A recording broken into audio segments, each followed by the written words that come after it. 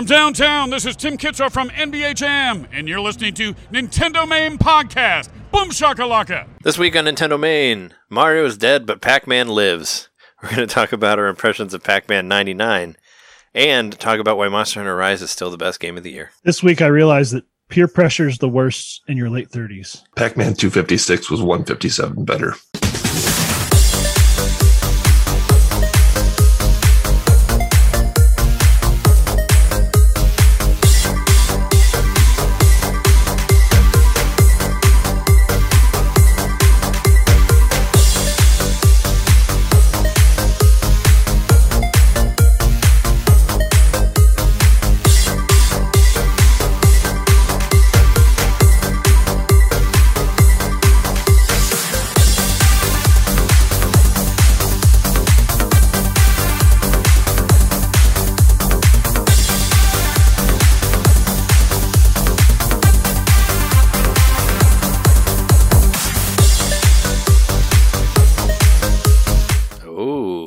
Fighting words right off the top there. What's up, Nintendo Maniacs? We're here again this week for episode 265. Nintendo Main is your place where you can hear us talk about impressions of newly released games and continued coverage of one huge game that's been taking up a lot of our time, or my time in general. But let's just right off the bat here talk about Pac-Man 99. This is kind of like hot off the press thing. It happened like last night. You guys surprise drop, thankfully, because I was like, what are we going to talk about? I was like, what are we going to talk about this week? Because I felt like I thought it was fake. Yeah. At first. Well, because it's April 7th, so we're only like a few days away from April Fools, and I was like, did you guys see any April Fools stuff that kind of like took you for a loop online? I really didn't. I didn't look out for it at all, and usually I'll go back and like look for a compilation of the greatest hits or whatever. I didn't do that this year for whatever reason. Yeah. So nothing. I saw a joke that said like, what was it, like the Castle in the Sky collection or something like that, or Sky Castle collection. And it was a 3 Dragon Quest games, like 4, 5, and 6. I had this in the news section, but Final Fantasy VI like just turned 27 like last week, and Final Fantasy VI was trending on Twitter, and I was like, oh, that can't be anything. And then I'm like, oh yeah, it's the anniversary. It wasn't anything to do with, of course, re-releasing it, because they never will. But they just turned 27? Yeah, it was last week. It was before we That's really close to the day that Kurt Cobain took his own life. Yeah, Final Fantasy VI turned 27. It came out on the 2nd of April in Japan in 1994. Yeah. So there you go. So it's, And it wasn't, I don't think it came out till like June or July or something. Like, it was farther down for America, but it doesn't matter. Like, the actual Japanese release was 27 years ago. I feel like that game is when I felt like I grew up as a gamer. I felt like I was appreciating more sophisticated things when I played that game. You thought you were so advanced because you could figure out those espers. Well, not just that, but the storyline was pretty mature for the time, at least for me. Because even Chrono Trigger, like, I played Chrono Trigger after, but even that like was more family friendly, if you want to say. Yeah, Final Fantasy VI was like the whole like, I like RPGs now. Like, that was what broke me into it, because I was like, this game is amazing. I was like, I should play more games like this. This is awesome. And then I was chasing that dragon for years. Then I found it later in the Dragon Quest series. So there you go. But yeah, that was the one that like, you know, opened my eyes to all this, and I would show it to like everybody, to like all my friends, and be like, you gotta play this game. So I wonder, you would change me? Probably not. I mean, you have Final Fantasy VI on your Super Nintendo Classic, so you could play it. That's true.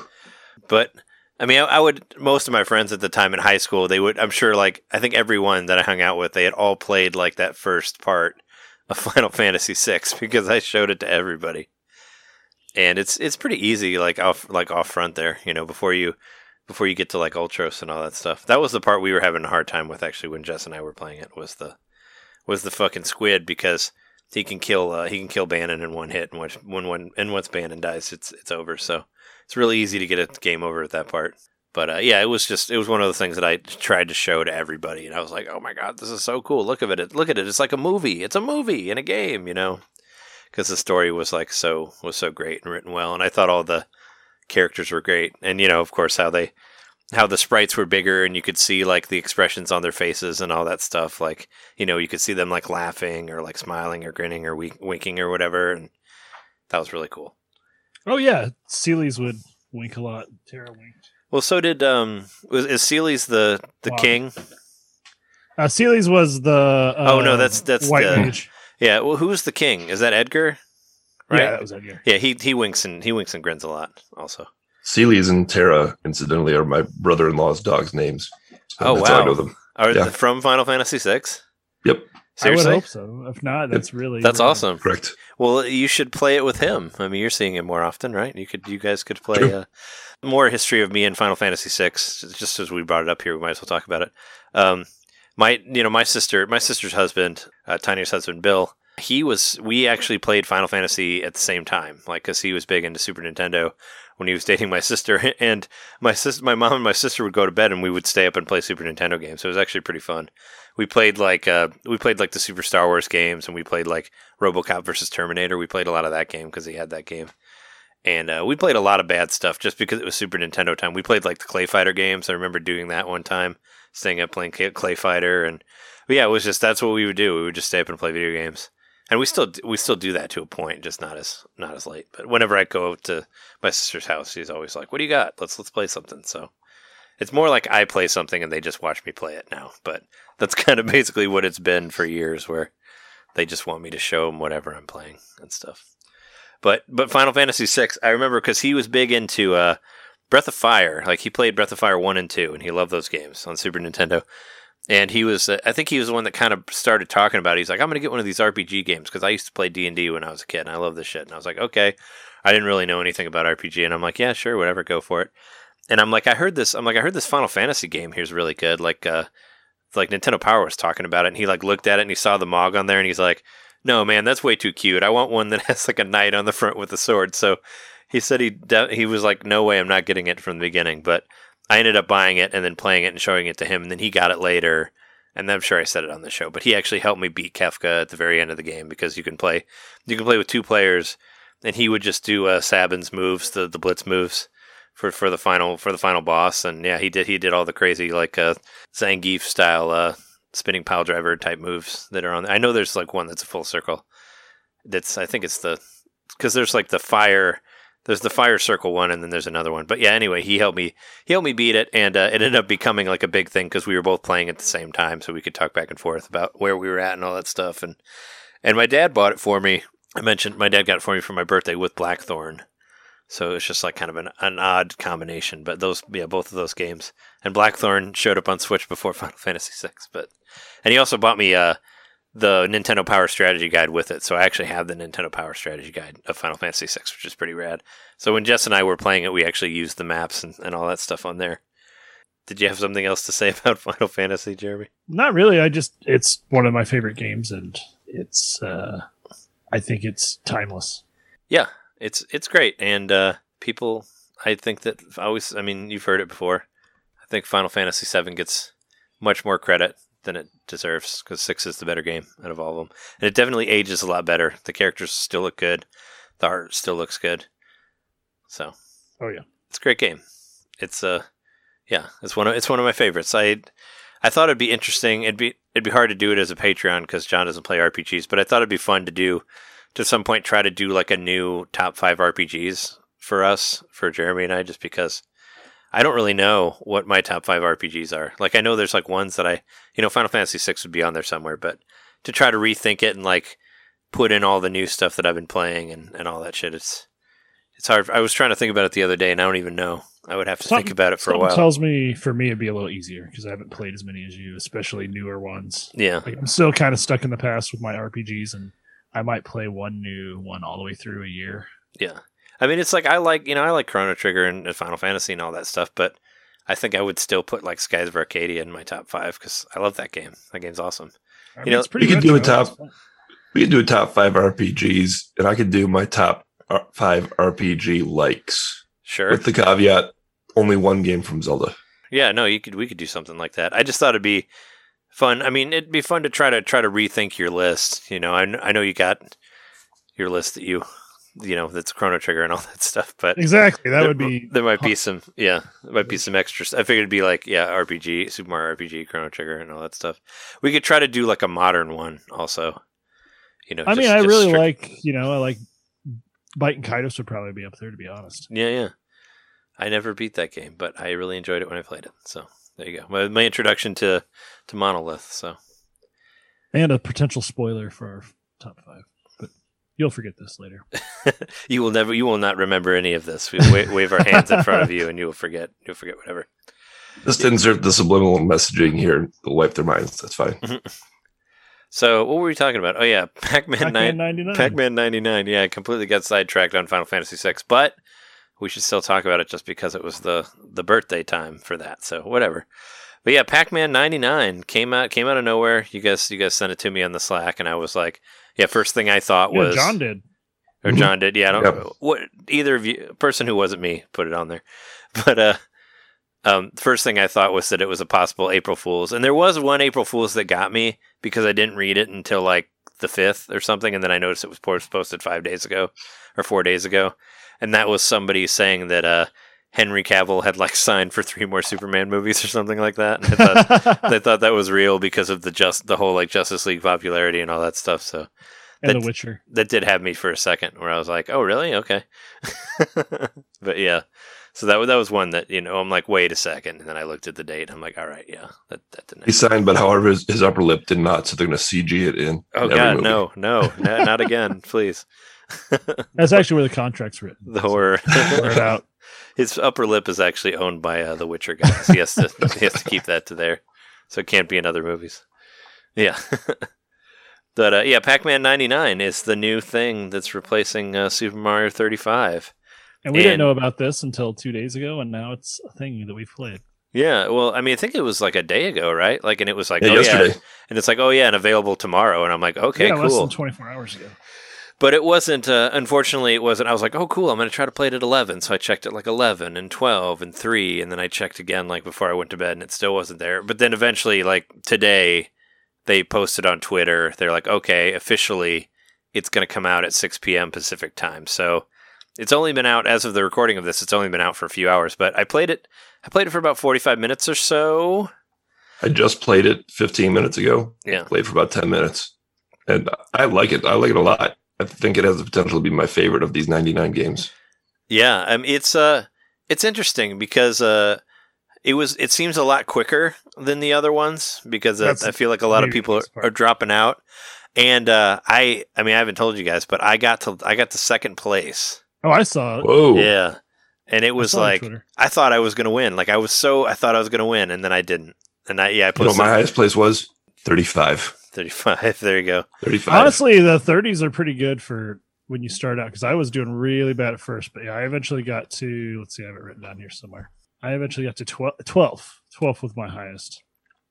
Yeah, I was in the teens. That's what I was going to say was my highest, and I played it. I don't know. I must have played like 7 or 8 games or something like that. I also posted my first game where I was 97th just because I just died in 10 seconds and I thought it was hilarious. I'm just like, a bit of context. I'm just like, oh, dead.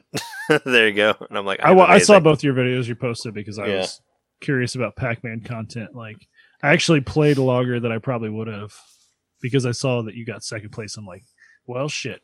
I got to try to do better than 12. I didn't though. So winning so far. I just got in the zone because I don't know if you guys figured it out, but if you want the like big pills to reappear, all you have to do is hit the fruit, and the fruit will reset everything. You try to include it in your chains. Yeah, so that's what I had been doing. I would like hit the fruit. I would hit the fruit whenever it reappears, and I would keep adding the ghost to like one thing and make a really, really long ghost train, and then like go through the ghost train and try to aim it for knockout and make it like speed and all this stuff.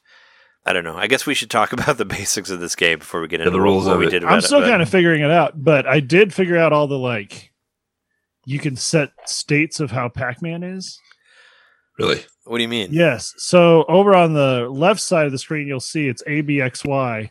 You can make him move faster. You can make him stronger. You can do like a couple of different things. And I don't completely understand what all those things mean. I don't either, yeah. Except for speed. Yeah. But yeah, because I think one of them is called Train. It's like called Train, which I was like, does that mean the Ghost Train, or is that like you're in training mode and it's easier? Yeah, I don't know. And then there's there's Strength, which who knows? And then Speed, and then... So they're like buffs that you can apply on the fly, basically. Yeah, pretty much. Yeah. The only one I've been using is speed because I don't understand what the other ones do. Like I tried doing like strength, really and I'm cool. like, it's really cool. and I'm like, am I eating them quicker? Like what would what would maybe, the strength do? Yeah, I had a theory that strength made you. It could be you could eat slow them quicker. down I don't less know. Yeah. when you go through like the packs of the white ghosts. Oh, okay, So, yeah. That's a theory. That doesn't mean it's true. But that would make sense if that was it. And then train maybe lets you. That I don't know. Maybe makes it must have something ghost to do with train the ghost larger. Yeah. I don't know. It lets you suplex the ghost train like in Final Fantasy VI. Like the train, yeah. That'd be great. Yeah. So if I was going to say one thing I don't like about it, and I'm sure I'll get used to it eventually, it's that I want to play it with a joystick because that's how Pac-Man feels the best. But you can. I mean, you can use your Joy-Con. Actually, first thing I did was change the controls off of the control pad because I don't like playing the control pad for top-down 3D stuff. So what did you changed it to where it was just the right joystick, and then you changed your targeting and all that and stuff? There's a couple different options you can do in the options because I just kind of. Oh, so you just use what was within the software? Okay. Yeah, I just kind of went through. I put I looked at like everything that you get for the deluxe edition and all this stuff. I tried to like map it all out so we'll be pretty knowledgeable on this. But I went through and looked at the options and the different things that I could do. And before I'd even played the game, I saw that it was going to be on digital pad, and I'm like, oh, I don't want to do that because I don't know, for some reason, like top down stuff. I hate playing it with the digital pad. I only like doing the D-pad for 2D stuff, for like 2D side scrolling. Or like fighting games. Like that's my 100% D-pad. But for top-down stuff, I'd rather use a stick. So I changed it. I used the stick. So Pac-Man feels like Pac-Man and joysticks were made for each other. Yeah. They were they're just so like you go into any arcade, you play a Ms. Pac-Man machine set to like super high speed, and you just really, I don't know. That's like a zone that's just like one of my favorite gaming experiences. So I want to do that on this, especially since it starts, it gets really quick eventually, and I want to be like boom, boom, boom. I wish I had a literal joystick in my hand, to be honest. Yeah, it was a game that only had one control, and that was a joystick, no buttons. So yeah, there's no buttons. So if you switch, if you switch it to the analog stick, you can control like how your Pac-Man moves or whatever. You do that with the ABXY. So like if you want to do like speed, you press A, or like that's how I've been doing it. Well, that's the way that it already is, but I guess it probably changes the targeting. That's the part that I was worried about changing because that's always been set to the right stick. Oh, it's still on the right stick. I don't want to change it. I don't want to change that default, I guess. Yeah, so it's kind of weird because I want to move Pac-Man with the right stick. But I'm also like stubborn about not wanting to change the. But you don't want to move the 99 series of games. You don't want to use the left stick. I could use the left stick. I mean that's the one that is the option for you to use. So it's kind of weird that the left stick just doesn't work. Yeah, why can't it also work? It does. It does. Well, I mean, the same, but not like at the same time. I see what Jeremy's saying. Like D-pad or joystick. Why do you have to have the setting to one or the other? Why can't they just both control it? I don't know. Yeah, when I switched it to the joystick, the D-pad just doesn't do anything now. It doesn't like do another thing. It's just doesn't do anything. So I don't know. It must be something with the programming or whatever, where they want it to be only one. I think people could cheat if they were able to put the inputs to two different things. It would help you turn quicker or something. I don't know. It could be.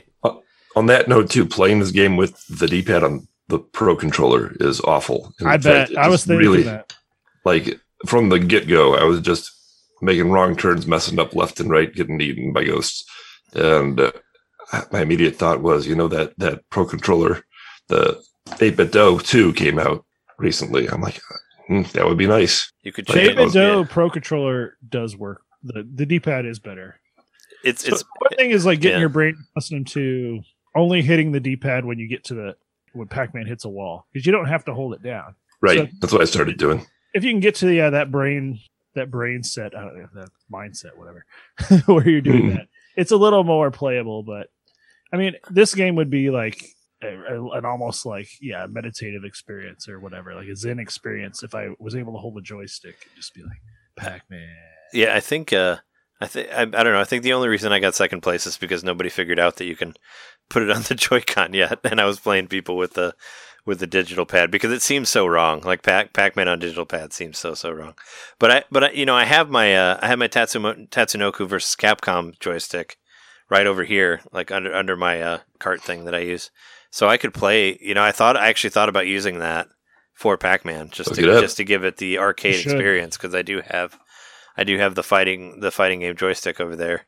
That's just kind of hanging out in case I ever want to use it. I'm interested in hearing what that would be like with the nice.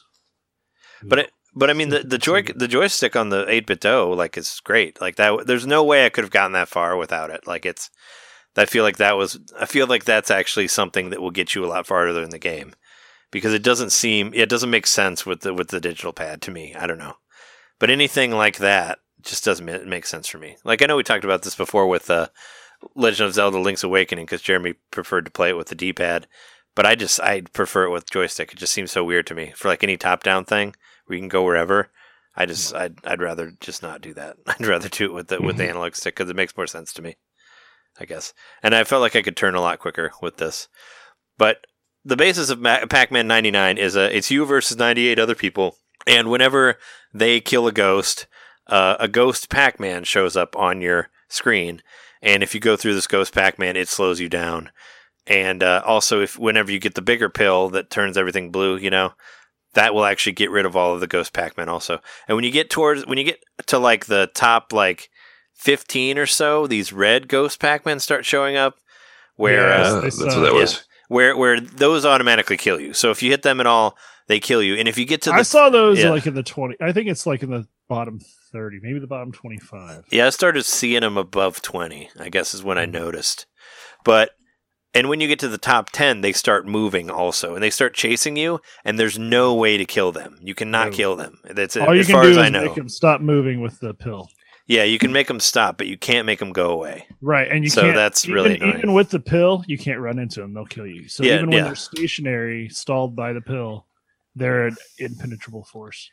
Yeah, so that's when it starts to get trickier. Once they start, the people that are that are still playing are throwing these red pack people at you, where if you touch them you die. So that's where it gets a lot more complicated. But another thing about it, aside from the controls, is it's really flashy. Seizure inducing flashy. It actually Jess had a problem watching it on the TV, so I played it in the other room. Because it's really, really flashy, and she said she was getting a headache. I mean, it's Championship Edition. Yeah, it's got the same sort of aesthetic, really. Well, it also every time you kill one of those ghosts, the blue ghost, it flashes a white thing at you. So if you're going through a train of them, it flashes all these little white ghosts at you. So there is a lot of stuff popping off the screen, and it is really it is really flashy, and it's almost like strobing or whatever. Yeah, yeah. It's a shame that they don't have an option for that for people who actually do have where that could cause seizures or whatever for them. It seems like they're kind of getting cut out of this without that in there. I know there are different themes, but you have to buy them. You can't unlock them, which is annoying because that was a huge reason that I kept playing Tetris 99 for so long was because of the themes. Well, we paid at some point. What content did we unlock when we paid for? When you pay, you get local multiplayer. You get a verse computer mode, and you get a time attack mode, which is kind of the same thing that you get for this, which I wrote it all down just so we would know. And where is it? Okay, so yeah, for $29.99 is the full deluxe edition of Pac-Man 99, which because I went on the eShop and I'm like, well, how much is it? Because if it was $10, I'd be like, yeah, whatever. But $30 seems a little high especially since I hadn't even played the game yet. I'm like, $30 for a game that I might not even like. I don't know. So I didn't buy any of the extra stuff. Right, you don't know the full internet experience yet either. Yeah. So $29.99 is the full deluxe edition, and that comes with a computer battle mode, password match, which Tetris 99 had as well, but I don't think it was behind a paywall. But you can make a lobby with a passport and a password, and only your friends can come in and all that stuff. There's a score attack mode. There's a blind time attack mode. I'm not sure what that is. There's 8 Pac-Man arrangements is what is it called. It's actually 7 different boards that are all Pac-Man boards that look differently is what those are. Because I actually looked into because if you look in the different themes, it'll show you all of them. So there's 7 extra Pac-Man ones that you can get. And there's also 20 other Namco games themes that you can get also with this deluxe thing. And there's also a shorter version. You can get for $14.99. You can get everything except less themes, I guess. It doesn't say 20 custom themes. But if you want to buy, like, say, if you really like Galaga or something like that, or no, not Galaga because that's Midway, Gradius or something like that, you could basically buy that one for $1.99. So they're selling all of the 20 themes for $2. So buying them all separately would be more expensive than buying them all together, I guess. So, and there's like a Tower of Duragas on there. However you pronounce that. Yeah. Stuff like that. It's I'm kind of wondering how many people are really that big of Namco Classics fans at this point that they would buy all those themes and stuff. It doesn't even come close to passion for Nintendo and all the different themes that they had where people actually would buy that kind of stuff. I don't know, man. I think every people, they're fans of everything, John. Like, it's not just because we're not friends of Namco doesn't mean, or and fans also of Namco Namco's doesn't mean probably bigger in other parts of the world. I mean, yeah. Namco's pretty ubiquitous with arcade gaming here, but I mean, Pac-Man has a lot to do with that. I'm surprised since it's Namco, shouldn't Tekken and stuff be on there? Isn't that Namco also? Maybe it'll come eventually. Yep. Yeah. I wouldn't doubt that they're going to add more stuff, especially if they're charging piecemeal for it. Yeah, or maybe there is, and I just because the only ones I recognized was like Dig Dug and Gradius and Tower Draga and stuff like that. I would be interested in the Dig Dug theme, because it's like a very similar like board shape for how the game works, so it could translate well. Yeah, I was wondering if maybe some of those themes are a little bit less flashy, so to make it a little bit easier to play for that type of thing. But it also sucks that you have to pay for them. And I was hoping that maybe there was some way you could like just unlock them on your own and maybe pay to get them quickly or something like that, because I'd be into that. But as far as I know, there's no like daily challenges or anything like that, like Tetris 99 had yet. Which Mario did have those also. Mario 35 did. So that's kind of annoying, because that's the big, that was the big pull for me in Tetris 99 for a long time, was doing all the daily challenges and unlocking all the extra themes, which you got regardless of whether you had the paid DLC or not. But if you had the paid DLC, you could get more points towards it because there were more modes that you could play and try to do challenges off of that. So that was part of why I got it. But yeah, aside from that, I mean, it's I don't like when I first started playing it, I was kind of like, I don't know, I'm not very good at this. I'm getting killed. Like, I don't know how long I'm going to play this for. And then I ended up getting second. And I'm like, all right, well, maybe I will play it again. I don't know. Pac-Man's a weird game because it's so simple. So it gets so I feel like it can get pretty old pretty quickly, But also, there's games like Pac-Man Championship Edition, which I did actually play a lot of 1 and 2 of those. And I thought they were really good because I represented things in such a new way. So I think Pac-Man has a lot of potential to get into that Tetris mindset. Like if you don't get in there, you don't get there quite as quick, I think. But I think this game demonstrates to me that they've sort of amplified and accentuated that aspect of the original Pac-Man. Like everything that you could do to get into a certain loop would get you into that sort of transcendental mind state. I think that they're focusing on that, like stuff with the train of ghosts. You can eat that whole train, and then one of the ghosts on the board will have a train of ghosts behind it when you get the power pellet. Yeah. And in combination then with like all the random ghost Pac-Mans and things, like there's a lot of variation to keep you going on this game, I think. Mm-hmm. Yeah, a lot of it's like thinking on your feet. You really have to be able to be quick on it, because it'll be like, oh, there's a ghost here, so do I go down here? Or do I go up around here? And there were a lot of times where I had like quick, okay, I barely made it in between these ghosts by going this way. Oh yeah, and I'm sure you saw it on my Twitter video, Jeremy, but I actually ran through a ghost. Did you see that? I should have died and I didn't die. So I don't know what happened there. But I went is that straight. Like the old trick? You know that trick in Pac-Man, or is it Miss Pac-Man? But if you zigzag back and forth through, like shake the joystick back and forth through a ghost at a particular point, you can walk through it. So I'm wondering if that was like an intentional nod to that. Oh, weird. I didn't know that. Maybe I did that by accident, because there is like a noise that happens right when I pass through the ghost. That's like, it sounds like a sword almost, like chopping something, like whoosh, like that. So that might have been like they were affirming that, oh, you did this thing with that noise. Yeah, we should check that out. Yeah, because I watched it. I watched the video again, and I'm like, yeah, I walked right through that ghost. That ghost should have killed me, so I should have died earlier than I did. But you waka right through it. Yeah, nice. Sure. But yeah, it was just like, what the fuck? So yeah, that was an interesting thing too. So maybe you can walk through them, but it's another thing, another great addition to the Nintendo Switch Online service, and keep it coming, man. I'm into these. Like bring us some more. Bring us some more. Keep it coming and keep them. And keep them, yeah. I feel like this one's going to stick around, especially since they're trying to like sell the DLC. So this is made by the same developer. I mean, it's probably pretty obvious, but it's made by the same people that did Tetris and Super Mario 35. So this would be the first time you'd really see this extensive of monetization for the game, because like you were saying, Trey, like there was barely any with Tetris 99, and then did Mario 35 have anything? No, there's nothing on Mario 35 as far as I know. So, and Tetris 99 was like $10 or something. I thought it's cheap. If they haven't been working on it for a long time, and the Mario 35 was a stopgap as they continue to work on Pac-Man, but maybe they don't want to use their servers. Who knows? Yeah, I'm also wondering, will it show up on other systems too? Because Namco likes to put all their stuff out on every system, and yeah. I mean, we have. Yeah, I don't know. I would hope that this would be since it's a Nintendo Switch Online exclusive, just to try to sell Nintendo Switch Online. I would want it. I would fight for exclusivity for that type of thing. To try to for multi-platform, like cross-platform, I would be fine. Like playing someone on Xbox or someone on PC, the more the merrier, as far as I'm concerned, because that means you'll always be able to get into a game quick, and there'll always be content, and they'll keep developing for it if there's more people playing it. Yeah, I was actually surprised by how many people were playing it right off front on this one, because it was like, oh, okay, because it didn't take very long for me to get into a game.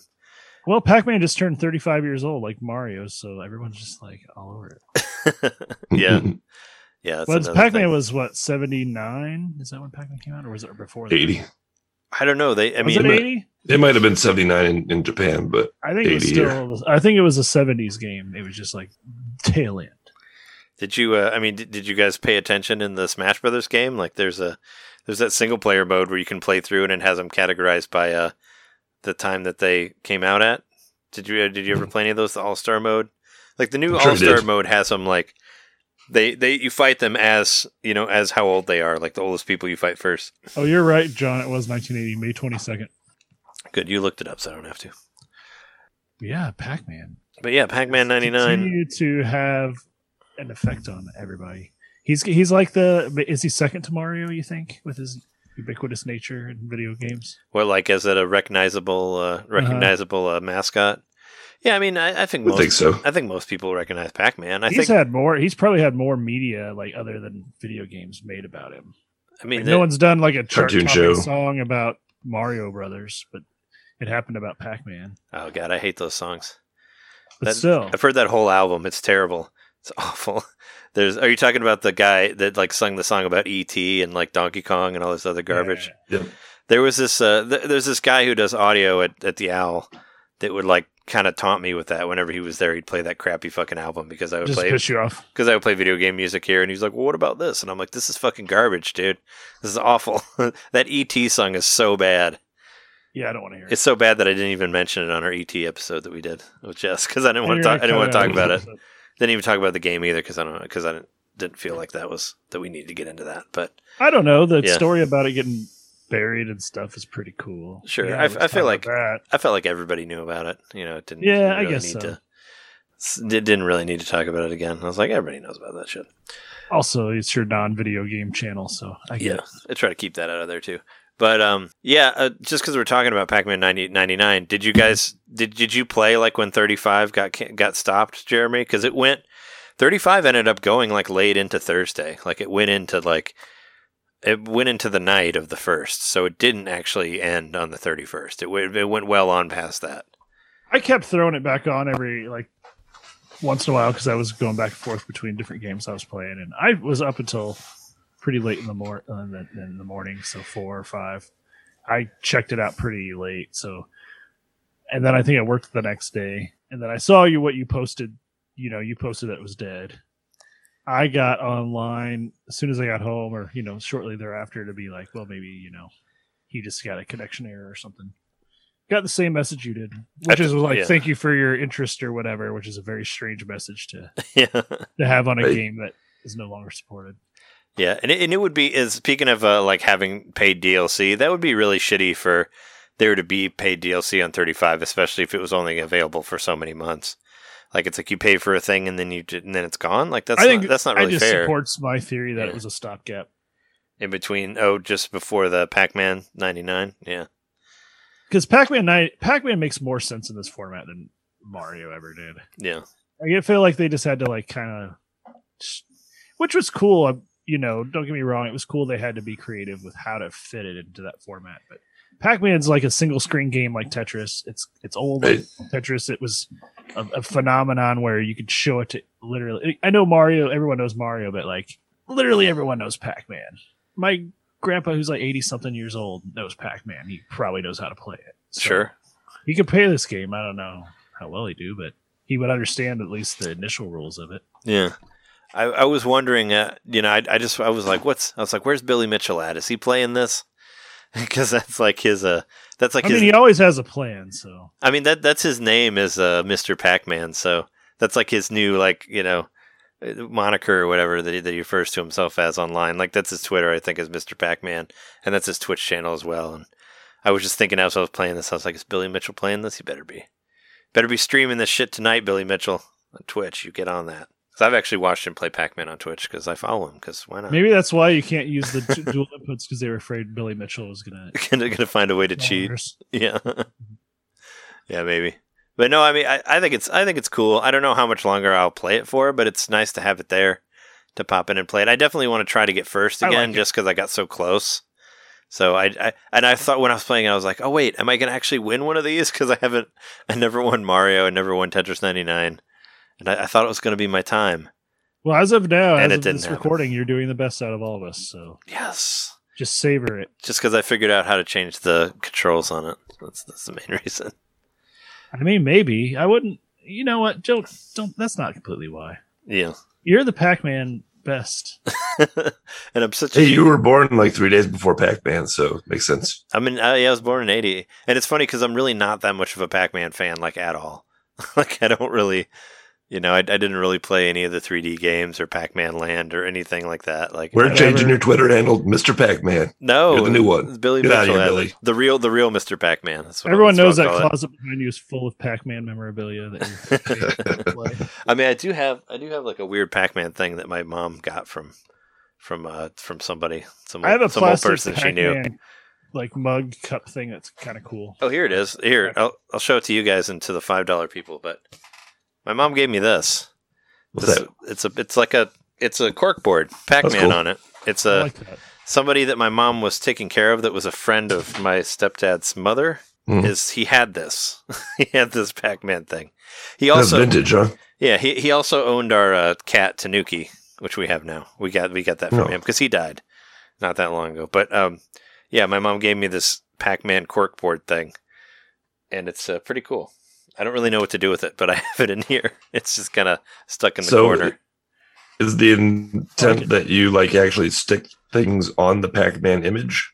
Yeah. It has. You're gonna mess it up eventually, I guess. Yeah. Here's like here's one of the. See, it's got a pin, and you just pop it in there. You can hang stuff from it. Don't do that. It's fun. Stabbing him in the face. Yeah, it looks like it's only been. Yeah, actually, there weren't that many holes on his face. But whatever. That's a piece of memorabilia, man. There's one like stuck right here where his junk would be. So there you go. And this says whoa. Those are the people that were trying to neuter his original title. And it says Midway's Amazing Pac-Man on there though, not Namco. So there you go. I'm sure there was some sort of political copyright battle about that at some point. Well, Ms. Pac-Man was a Pac-Man hack. Yeah. Unofficially, and then Namco bought it. True. Instead of setting the cease and desist, they actually brought them in the fold. Well, is there anything else you guys want to say about Pac-Man 99? I'm going to keep playing it. I think it's great from the 10 minutes that I've tried it. I'm reminded of my many hours on my Ms. Pac-Man machine, and this is a much simpler way to get that fixed than trying to actually fix my Miss Pac-Man machine. So that's true. I'm in. It's easy. It's free too. Yep. I don't really see like a benefit to getting the themes aside from like whatever if you want to play Dig Dug, but so I don't think I'm going to buy any of the extra stuff. But yeah, I'll definitely play around with it some more. Try to get higher in it, and it's another way to get me to care about Pac-Man again. Yeah, I'm in no hurry to drop 30 bones on this, but yeah, and I don't see that price being dropped either because of the nature of all the DLC involved. But maybe they will. Just have to keep my eyes peeled. Who knows? Well, yeah, I just realized these people have no idea who we are. Who people don't? Namco? All our listeners. Oh yeah, we didn't say our names because we were so excited about Pac-Man 99 we didn't introduce ourselves. But we are your hosts. I'm Trey Credits Hunter Johnson. I'm Jeremy 5 stars for failure Mikowski. I'm John Shoryuken Jr. Knitter. Shoryuken Junior. Junior. Shoryuken Jr. More on that later. Well, you can actually talk about it now, since I know you're kind of pressed for time. So let's start off with your games, John. Yeah, so what I've been doing, again, mostly is just hanging out playing games with my little nephew. And I'll talk about Shoryuken Jr. first. So we were actually out in the backyard throwing around a kickball. And somehow or another, I got the idea that maybe we could do a little Shoryuken with the kickball. So I was teaching him all about Shoryukens and how to do them. And he knows that move from Smash Brothers because he hasn't played Street Fighter. He's only 5. And I said, do you remember those guys from Smash Brothers with the red outfit and the white outfit, the ninja guys? And he said, yeah. And I said, let's do their special moves. It's called a Shoryuken. Wait, what you got to do is you got to hold the ball. Wait, hold on though, John. I have to correct you because it's not called Shoryuken. If you're talking about the shooting and the fireball, that's Hadoken. That is Hadoken. Oh, shit. Yeah. I got it wrong. I don't want any of my Street Fighter fans to come after me on this one. But no, the Hadoken is the thing that you throw. Shoryuken is either like it's probably like the uppercut or the spin kick. But I know for sure 100% Hadoken is the thing you throw. Well, dang. So, I know that too. Yeah. And I don't know why I taught my nephew wrong. But anyway. He'll never remember it. It's fine. We were doing Street Fighter moves out in the backyard with a kickball at the point. That's cool, though. And did you guys uppercut each other and stuff? Because that's what is fun to do. Oh, yeah. I had to pick him up and get him to do like super high kick, like punches and stuff. I mean, I had him turn upside down and just kind of like spin at me with kick after kick after kick. Taught him that one. Cute. Yep. Uncle nephew time is awesome. I was going to say, since we all grew up on Mortal Kombat, when I was a kid, we mostly just stabbed each other. That's what we did. That was the fun time thing, was throwing knives at each other because we saw it in a game. I'm kidding. We didn't do that. But when you're just jumping on each other's heads, and but when you violence in video games, man. But when you talk about that, it's like, oh yeah, and yeah, we did that, and we just scissor kicks forever. We tried to pull out each other's hearts, but it didn't work. I kept grabbing stars and running through my friends, and I got in a lot of trouble for that one. That's fun though. Next time, he won't remember it, but you could just like I'll teach him right next time. Next time, be like you could just subtly be like, Hadoken. So beyond that, we just kind of played our usual mess of games. We did Goose Game. He loves Goose Game, and the game is just again so charming and fun to play with a 5-year-old or by yourself. The other one, since he liked Goose Game so much, I showed him Goat Simulator for the first time, and he loved Goat Simulator. That's awesome. Because those are really like kind of kindred spirit games. You got to show Octodad. Oh yeah, we played that too. Did you? Oh, nice. Yep, he loved Octodad, and I guess there's a cartoon or something of it, which I didn't know about because he said, "Oh yeah, I've watched the cartoon." So I got to look that up. Maybe there's an Octodad cartoon. Or it might have been something that he saw on YouTube. Maybe it's a octopus-related program that he saw that isn't that. I just want to say, a quick update on Ryu's moveset. Shoryuken is the jumping uppercut, is what that is. No, you can. And the Senpu Kyaku is the spinning kick. Or Tatsumaki Senpu Kyaku is the spinning kick, and Shoryuken is the uppercut. So there you go. You can. I got it all mixed up. I don't know why. I just want to clarify, but yeah. What else did we play? Got back into Mario Odyssey. He played that for a good hour or so. He loved it, and I hadn't played the game. I don't know, almost a year probably. So it was cool to get to experience that again. And experienced it through him because I don't know how much he's actually played it before. Scott Pilgrim was another one that we played for a little while, and he enjoyed that too. And that was pretty much it for me. I didn't have a whole lot of time to play games myself this week. In fact, I was starting to think, when was the last time that I played Hitman? And I don't know, it might have been a full week. Oh, no. It's been my first full week without playing Hitman since I got it. Well, but you just bought the DLC, though. I mean, you owe it to yourself. I did. To play it. I haven't really played it. Yeah. Wow. I haven't really played it too much. Weird. I wonder if I'll ever get there for Monster Hunter. I'm sure eventually. But it stops haunting me. I even have dreams about it. So it's weird. You know, so when you played a game too long, when you start dreaming about it. Oh, yeah. But you should. Yeah, that's it for me. Always find time for your Hitman. You know, it's part of mental health. Be like, nephew, take a nap. You could show. John needs some Hitman time. Be like, hey nephew, you want to see something that's really cool? Killing people. Look at this game. He probably won't understand it. You know, I don't think it's that violent, or maybe. Doesn't Hitman teach you how to like sedate people so they go to sleep? So just do that. Make him go to sleep. Just show it to him. He'd find it. He'd get find some humor out of that pile of bodies that you made in your video that you sent us. Oh sure, yeah. These are a bunch of stuffed animals. They're not real people. They're fake. They're a fake game. I don't know, man. That's pretty cool though. You're not like, it's not like it was before. You were by yourself, and now you got family to be around. So yeah, now you got people to see. Yeah, it's nice. Life's more than video games, everyone. It really is. It's more than video games, and when it's more than video games, it's video games with your nephew. It's like video game simulation in real life. Yeah. Well, I mean, you're still playing games with your family, though. It's just with family. Yeah. You can't get away from it. Everybody plays games now. I mean, they may think that they don't, but they're still playing like Candy Crush on their fucking phone or whatever. Yep. Right. Instagram's a video game. I mean, even it could be. I mean, like even my mom that like had no interest in video games, like she plays fucking apps and shit on her phone. Everybody's played Solitaire. Yeah, I mean, my mom played the shit out of Spider Solitaire on PC. So that's that for you then, John. That's that. All right. Well, there's a couple games that we have in here that we share. So I will save some of those till later. But I can talk about some of the stuff that I've been playing. I think actually I'm probably the only one that played it. But Knockout City had a beta test over the weekend.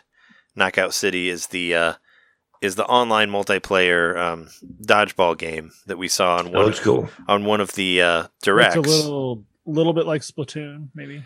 It feels like Splatoon, yeah. Well, it's definitely like Splatoon because you are on like 4. It's like 4-on-4. It's either 4-on-4 or 3-on-4, but it is like a team based thing, you know, where you're going against another team, and it's, you know, what I was thinking of is it kind of reminds me of, like I talked about a while back, how I played Apex Legends and didn't really get into it. I actually deleted it. Turns out I was right. It was only 18 gigs, but I did delete it off there. And also I was talking about playing Turok Online and how I wanted something that's a little more traditional. This definitely feels a lot more like that thing that I wanted, like something that's more like an online deathmatch thing. Because you're on teams. I think in the later one you'll be able to do like everyone against everyone, but it is kind of like a first person shooter deathmatch game, except it's third person and you're throwing balls. But there are like variations to the ball, so it's not like there's only one weapon. There's like multiple weapons that do different things. So, but it's cool. It's really enjoyable. I thought it played really well. Like I thought it ran really, really smoothly. I didn't get dropped out at all. I definitely got killed a bunch, but after about like 4 or 5 games, I felt like I was getting better. Like I was starting to like, you know, be quicker on catching the ball, and I actually I knocked a few people out with the ball, and I was like, yeah. And there's one ball that you get that's a cage ball, where you can basically throw it at the person. It actually doesn't hurt them physically, but it traps them inside of a ball. So, like, you can trap them in the ball, and they can't move, and then you can go get another ball and hit them, because they can't dodge from you. So there's stuff like that in there. Or you can take them and you can throw them off an edge, too, because there's levels where you play on top of skyscrapers, like at the top of a city. And if you fall in between the buildings, you die, and the other team gets a point. So you can do stuff like that, where you do the cage ball, and you take them and you throw them into the distance where you know they're not going to be able to come back out. So there's that. And there's also like double jump, and there's like a hang glider that you use that you can kind of float around through the thing with, and plays really well. There's like you can do like a kick flip backwards kick thing that will actually hurt people the same way that the ball will. So it's not just you constantly trying to find the dodgeball and all that, but I think it has a lot of potential. Like I don't know, there's no price on it on the eShop as far as I've seen, But if it's not too expensive, I might get it because I think it's cool. You know, I mean, the free to play thing was really fun. Like I had fun with it, and I thought it worked really well. So thumbs up from me on that one. Does it feel like the kind of game like Splatoon or whatever, where you feel like you would want to have a squad that you played with?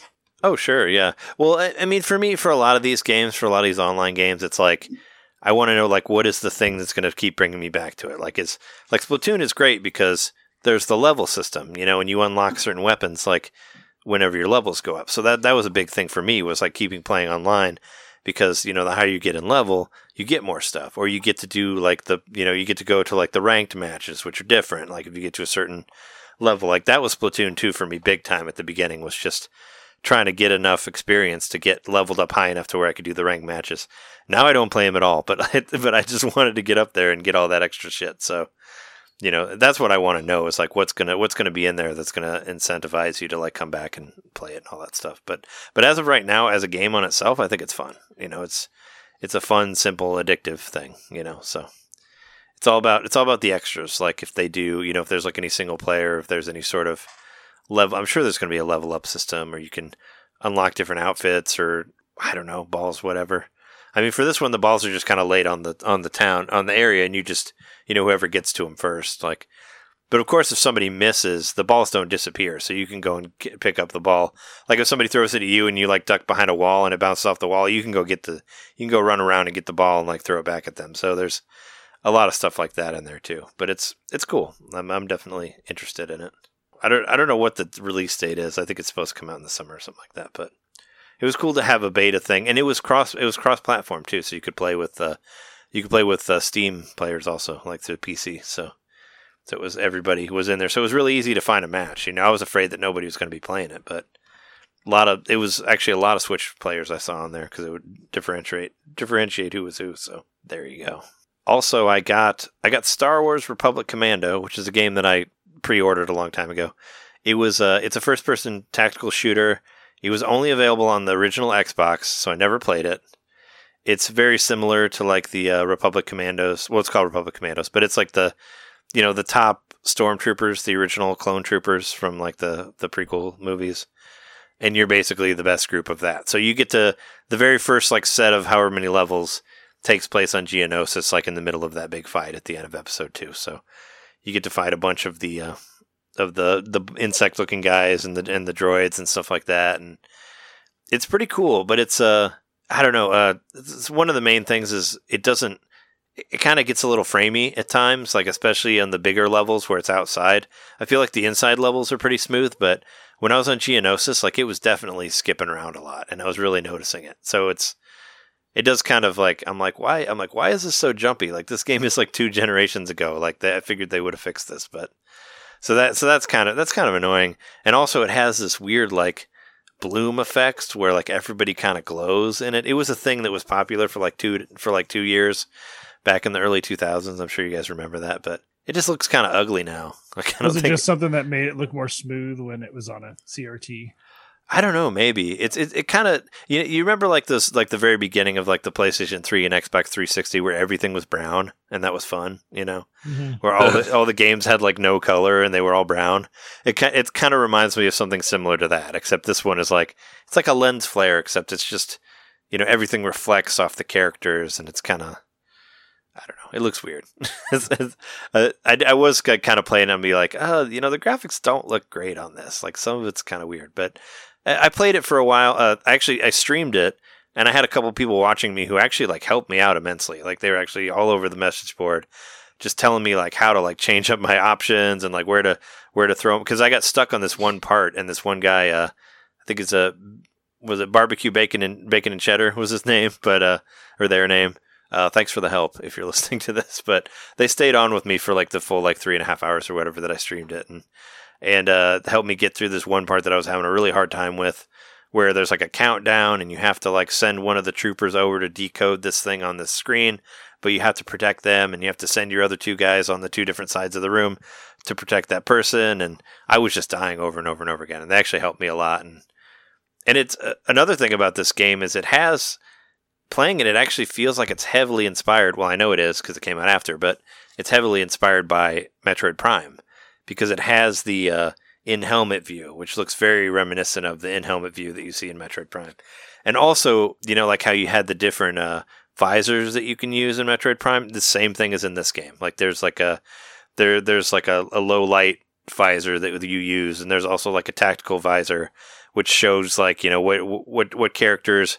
It shows like what your different members can do, because they all kind of have different classes that they do different things with. It's like, well, here's the like the explosions guy or whatever you would call that, and here's like this guy's the technical guy. He's the one who like hacks stuff for you, and this guy is this guy, and you can kind of see all that stuff.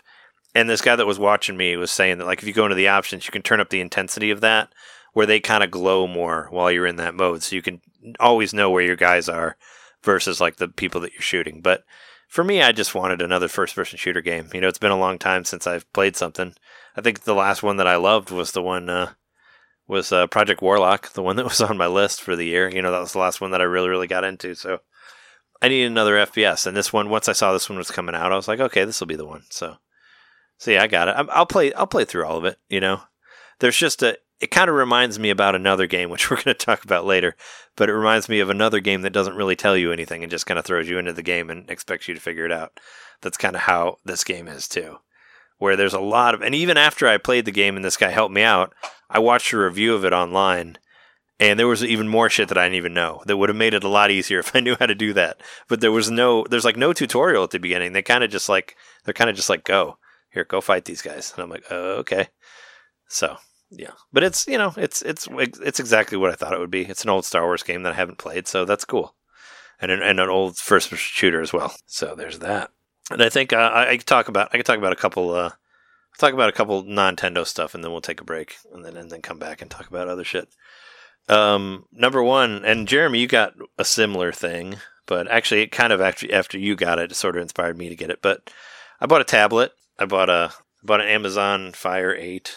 One of these guys, which is I couldn't believe how cheap it was, because I wanted to get like a cheap iPad thing, and I looked at some used iPads, and I wanted it to read comics on it, to read digital comics like with a bigger screen, because I've had the Marvel Unlimited app subscription forever, and I've used it on my phone, but I just wanted it in a better, I'm paying for it, so I wanted to be able to use it to a better capacity. So I need something with a bigger screen. And the iPad that I got, the first one, it doesn't work. So I went to the Marvel Unlimited site and basically looked at all the things that were available that would actually use the app. And in order for me to get an iPad that did that, I'd have to shell out at least like $200. And I don't want to do that for a thing that I'm only going to use for one thing. So I bought this 8-inch one with 32 gigs for $60. And that's like so cheap. I couldn't believe how cheap it was. So yeah, so I've been doing a lot of Marvel Unlimited, which if anybody ever wanted to read any comic that any of the Marvel movies are based on, Marvel Unlimited is fucking awesome. It's like one of the best apps ever.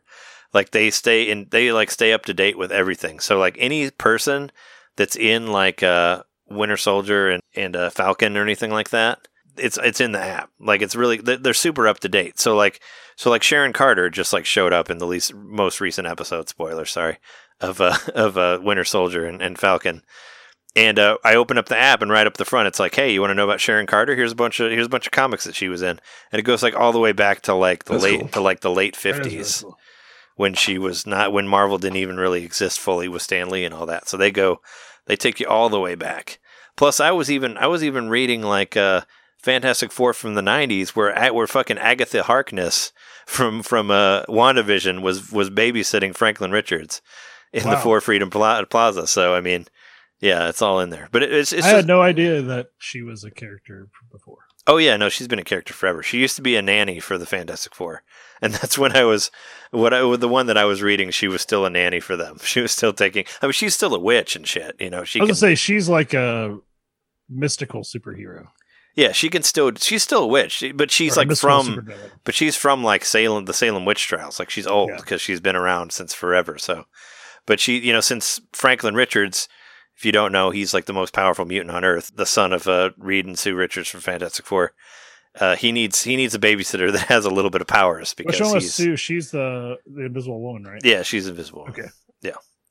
So it's I've just been reading. Fantastic Four is like one of my favorite comics ever. So I mean, I've been reading all the new stuff I can, because the way that Marvel Unlimited works is you basically can read everything up until about 6 months before whatever's out now. So you can't read the brand new stuff, but everything's 6 months back. And like, I mean, there's like millions and millions of comics in there. It's ridiculous. Like all the things that you can find, and they're still adding stuff all the time. But yeah, it's so if you want to read something, but you don't really care about reading it when it comes out, just do that. It's only it's like $10 a month, and it's like it's like Marvel Netflix. Yeah, it's probably a dumb question, but they get rid of all the like vintage ads, probably, right? There's no ads in any of them. No. Yeah. I would like to see some of the vintage ads. I know, like more modern comics, not so much, but yeah. In order to do that, you would probably have to illegally download somebody's scans of them, which I have actually done before.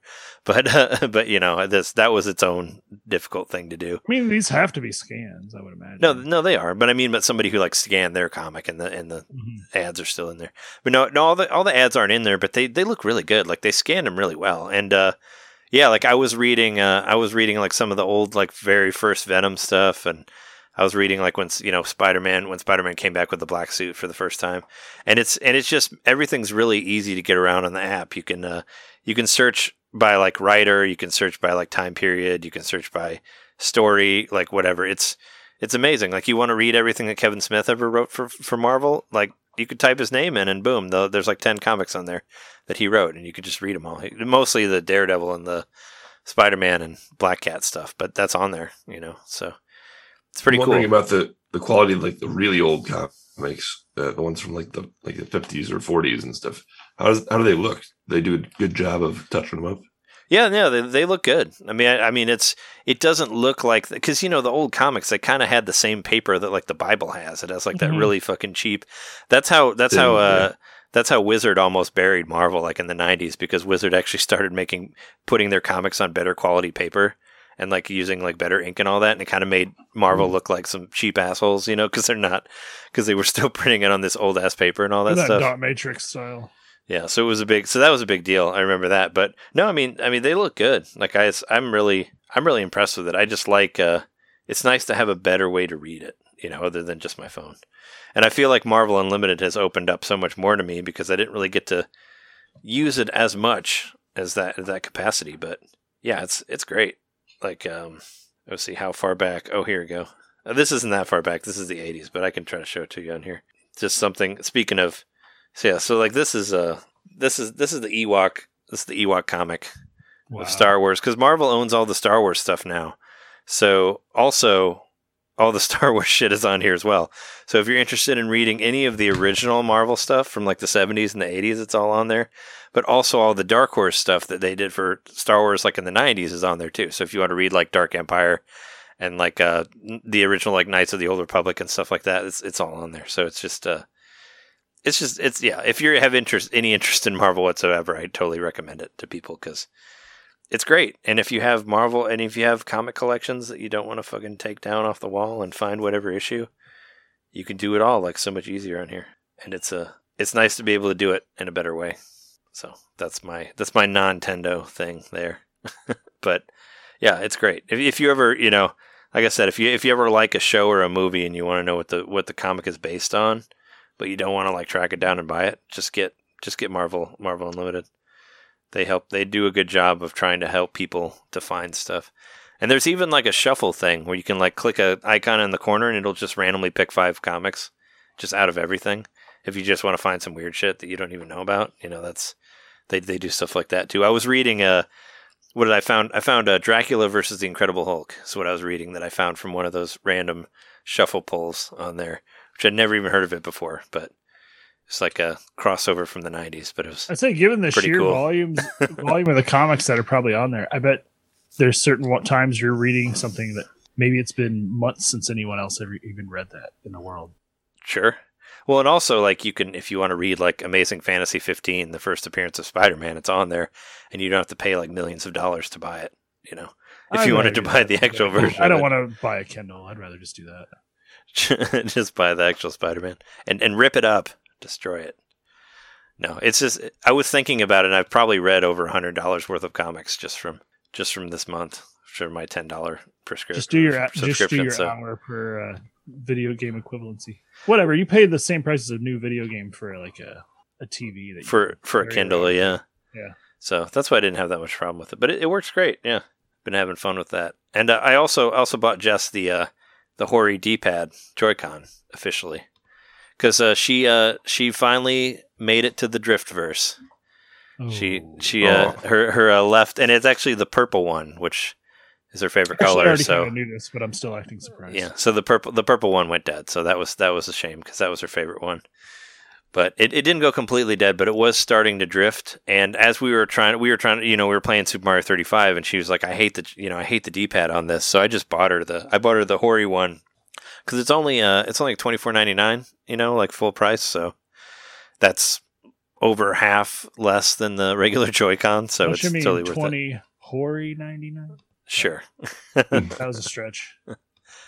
But she says it works great. It feels a little bit thicker, I guess, from other Joy-Cons, and the textures is a little bit to get used to. But she plays exclusively in portable mode. Yeah, and it's only you can only use it when it's attached to the system. But she's like 99% portable now. Like she doesn't use it on the TV at all. So it totally works for her. And it's cheaper, and who knows? Like maybe the joysticks on there hold out a little bit longer. But it's cool. I bought her the Mario one. It's got a cool design on it. Because I like the way that one looked more than the Zelda one. So there. That's what I've been doing for stuff that's not a couple things that we have in common here. So I say we take a break and then we'll come back and talk about those things. Sounds good to me. All right. We'll be right back.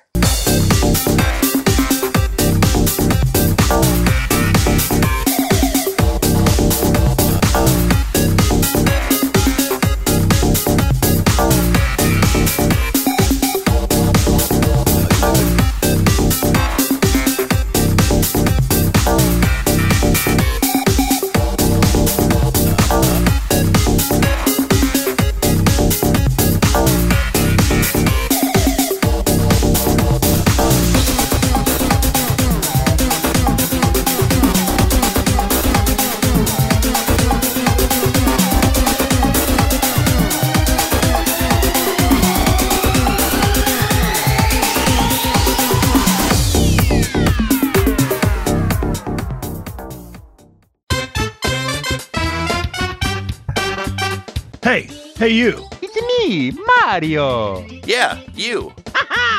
Subscribe to our Patreon to hear our bonus shows, which happen every month. I'm tired.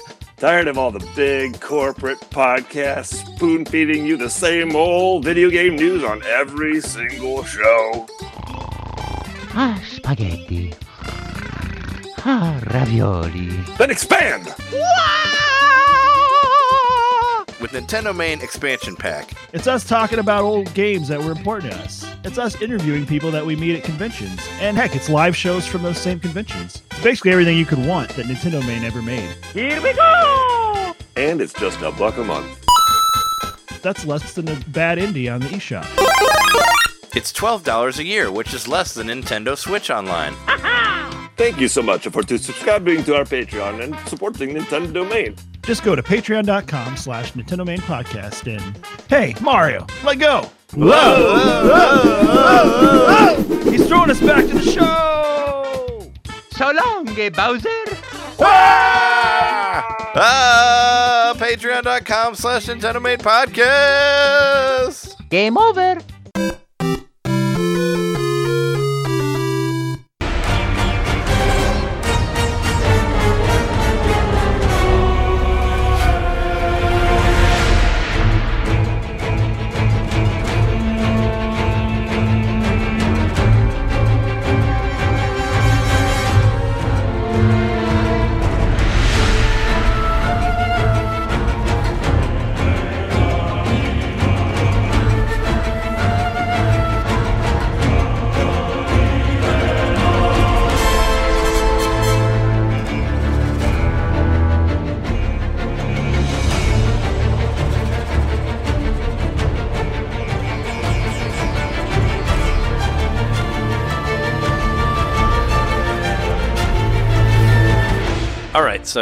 So we're back. We're back from the break. There's a couple games. Well, there's one game at least in here that I know we've both been playing.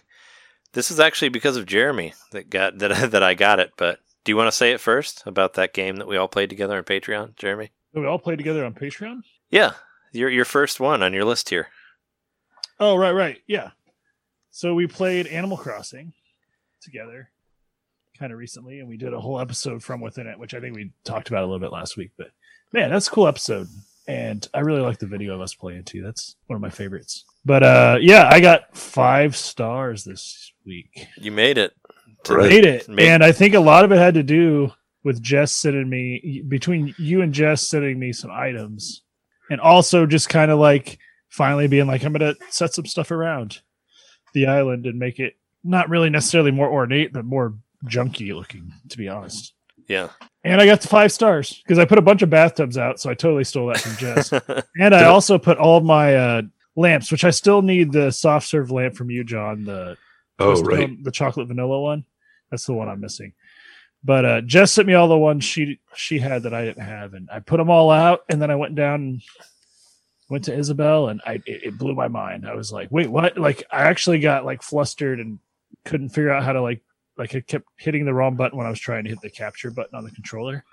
So just like, wait, I actually got 5. Wait, what? I got 5 stars. I got to tell the guys I got 5 stars, and I couldn't believe it. Like I go, I randomly maybe once a day go in there and just check. It's probably not even that often. I'd say 1 out of 5 times I'll ask Isabel what my ranking is. And I just got to the point where I just accepted it. It was always 4. And I didn't think it was going to be 5. And I feel like I had just checked like the day before. And then I got those soft serve lamps from Jess, set them up, walked down and check into the machine to get my consecutive day Nook miles. And then I went up to Isabel and 5 stars. Really? And so I kind of expected something cool to happen, but golden watering can. Golden watering can. Well, and the Lily of the Valley, I guess, happens. Which I have seen those. I have seen those on the island. Oh, okay, because it's supposed to happen whenever it rains, and I haven't seen one yet. But I don't know. Which are supposed to be highly poisonous to like pets, but whatever. And people, right? According to Breaking Bad, it's that's what they used in that show. Oh, okay. Supposedly, that's what he used to poison the kid. Spoilers. It's like whatever. Where you got the ricin from? It's like a 10. It's actually not. Yeah, it's not ricin, but it's something that looks like ricin. Because it was actually came from a plant that Walter White had at his house. This is like a 10-year-old show. It's fine. If anybody doesn't remember that, that's what it is. But yeah, that's what I always think of because that was the part of that show. But yeah, once I saw Jeremy got the 5 stars, I was like, oh well, I should check mine. And then I went and talked to Isabel, and she's like 4 stars, and I'm like, damn it. But she tells me she's like, you got too much trash in your island, pretty much. So I went and picked up all the DIYs that I had on the DIY Free Beach, and then I got 5 stars. All I had to do was clean up the DIYs, huh? Yeah, that's all I had to do was pick up the DIYs, and then I got 5 stars. So, and it was just like that. Like Jess was like, just go pick up your stuff and then go back in there, and I was like, okay. And then I went back in. And she's like 5 stars. I'm like, all right, there it is. And I sold all my DIYs. Sorry. Well, your stars will go down, right? So can you go back down to 4 stars if you like remove a bunch of stuff? I don't know. You can. Yeah, I went back down to 4. Did you? You did? I mean, at this point, it doesn't matter because what do you get? You get the golden watering can. Cool. If you're trying to make golden roses, do the lilies go away? It will help you. Roses go away? No, I don't you think didn't have 5 star yet, so you already had golden roses, Trey. Well, yeah, no, I mean golden roses I got. Well, that's because Jess made the golden watering can for me and sent it to me. So I'd been using it. I'd been using it for a while already, but I didn't have it on my own. But I would just send her gold, and she would just make me one and send it to me. I guess I'm happy I didn't get it from someone, so I at least feel like I earned my golden watering can. Yeah, I've had it already, but now I don't have to bug her about it whenever it breaks. So there you go. But yeah, made it to 5 stars, and yeah, they would always, as Isabel would always like talk about my trees and stuff, and I'm like, I don't want to get rid of my trees. I like the trees, but I guess I cut down some trees when I made like those areas in the back where I took all the flowers down and stuff, and that must have been enough because there it is, 8 stars. Hurrah, hooray! Yeah, I don't. My island honestly does not look much different than when you guys visited it. I added the bathtub area, and yeah, I think I told you guys last week I added like I put the big kaiju statue with like all my gnomes running away from it in the top right of the island, and then on the top left I did the astronaut behind the DJ booth and all the skeletons standing around. Did that, and the lamps that Jess sent me. That's all I changed, and there you go. 5 stars. Yeah, you thought it was maybe. Because didn't you? I must have been really close to 5 stars. Is all I'm saying. Yeah, I was gonna say, didn't you like put some fences up, or you were talking about putting fences up because you thought that might. I have no fences. Oh, weird. Well, that's not true because I have the hedges around my orchard on the top left, which are technically fences. But that's the only fences I have on the whole island. Yeah. I don't know. Like it for me. It must have been the trees, but I don't know what it was for you that made it to it. But regardless, getting rid of all the flowers, and I think it was a big part of it. Yeah, I think that's because I think the fossils and the DIYs that I had out were a big part of it. Yeah, that's got to have something to do with it because I cleared out so many flowers, and if she'd still said 4 stars, I would be like, whatever. I'm just not ever going to get 5 stars. I wasn't going to try. I didn't want to change anything because I liked it the way it was. So same. Yeah, or I guess I could chop like 1 tree down and then go talk to her and hope that it was fit better. But yeah, we reached it. We reached the pinnacle, and yeah, a lot of it was.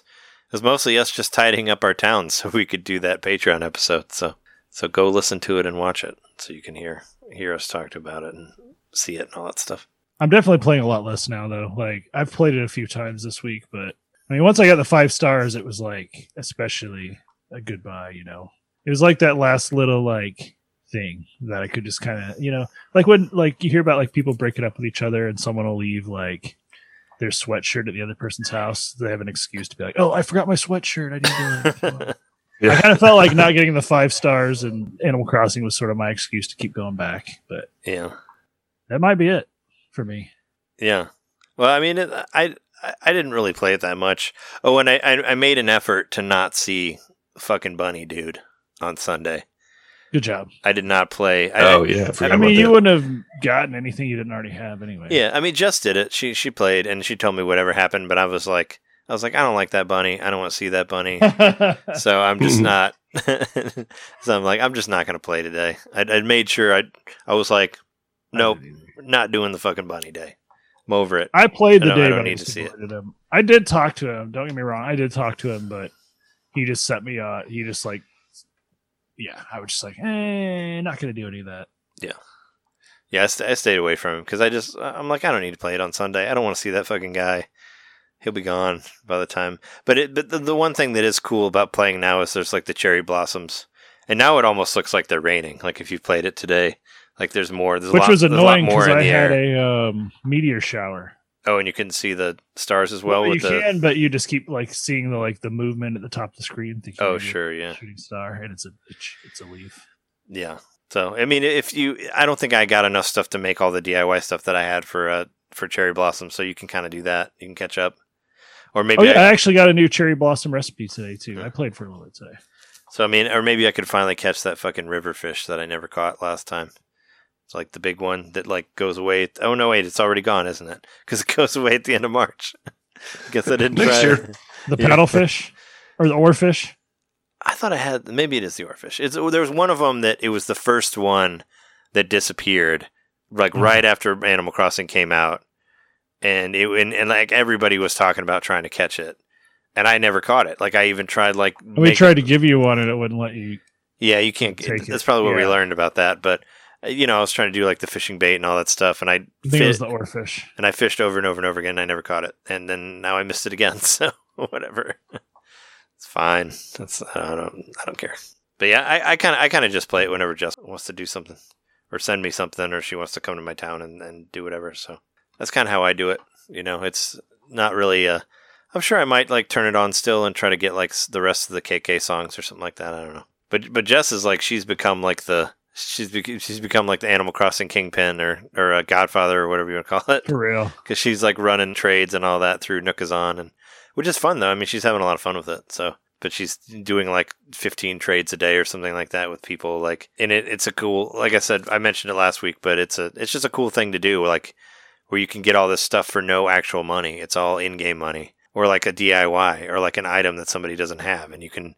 And it's set up kind of like the global trading system in Pokemon that I missed so much that wasn't in Sword and Shield.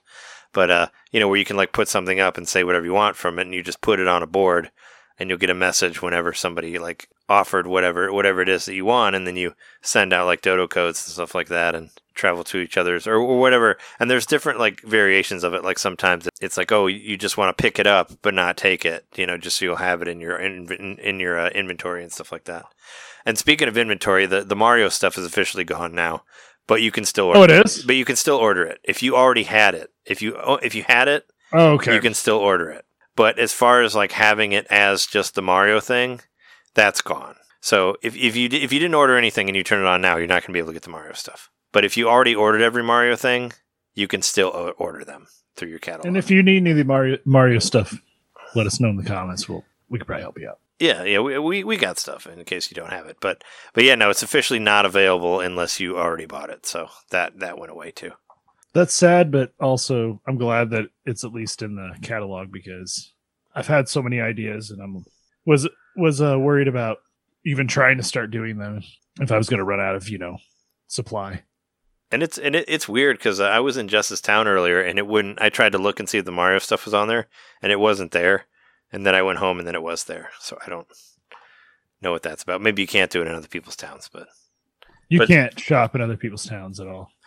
I mean, you can, but you well, can't, not through your apps. I mean, yeah, but it wouldn't even show it. It wasn't even available. Like it wouldn't even show it in the catalog. I know you can't order stuff, but it was really strange, like why it was different. But then it showed up when I went home. So, speaking of the catalog, Jeremy, I just soft served you a lamp. Oh, thank you. Oh, there you go. No problem. I got soft served. Say, one of you guys served me one too. No one's seeing that twist. Nice. Would you like a lamp too? Yeah. All right, here you go. Trey loves lamp. Love lamp. Do you want to talk? Do you want to talk about your big surprise now, or do you want to wait? I say we could do it now. Oh, do you want to jump right into that, or I could talk about the few things that weren't related, I guess, in my list, which isn't a lot. It's up to you. Whatever. We can build the tension here.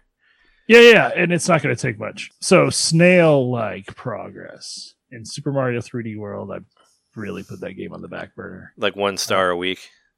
Yeah, maybe I'm down to like 1 star a week. Well, no, it's a lot harder now. So, you put a lot of time into just. Are you gonna like get the 1 star and finish the level? Are you gonna try to get all 3? Are you gonna really? And you also like. I had so many lives at one point, and then I looked and I was almost out of lives, and I was ashamed. At one point, I had like 80 something lives. And no! Yeah, down to I was down to 1. I was down to 1 life to live, and so I had to go back to all the different stages and play the little slot machines that were just sitting there. There's like a level in the first level set. I can't figure that out. I could look it up online, but I'm trying to figure it out myself. I know you can like get I found it by accident, but you get a shell to bounce back and forth and hop on it. I know. Yeah. But I can't figure out how to do it. It's in the underground. It's below the level. Yeah, it's I know like that 1-3 or 1-4. It's in the first set of levels, and it's in the It's like right. It's not that far past the pipe, and it's in the front of the screen. And yeah, it's just perfect to where you can you can just jump on it, and then it'll do it for you. Maybe I was thinking it was in the back of the screen, so maybe that's my problem. Yeah, you're talking about like closer to your face from the screen. Yeah. Like the 3D, It would be towards you. And it's I was thinking it was further back, so I need to go back. And it might be under something where you're like seeing through a wall. This is what I'm remembering. I don't know. Don't quote me on it, but no. When Jess and we played it recently, I found that, and I got us 100 lives, just in one run, no problem. Because you can do the old shell trick, as they call it. Shell, yeah. Well, given what we're doing or what I'm doing in that I'm just like taking my time on these later levels, like.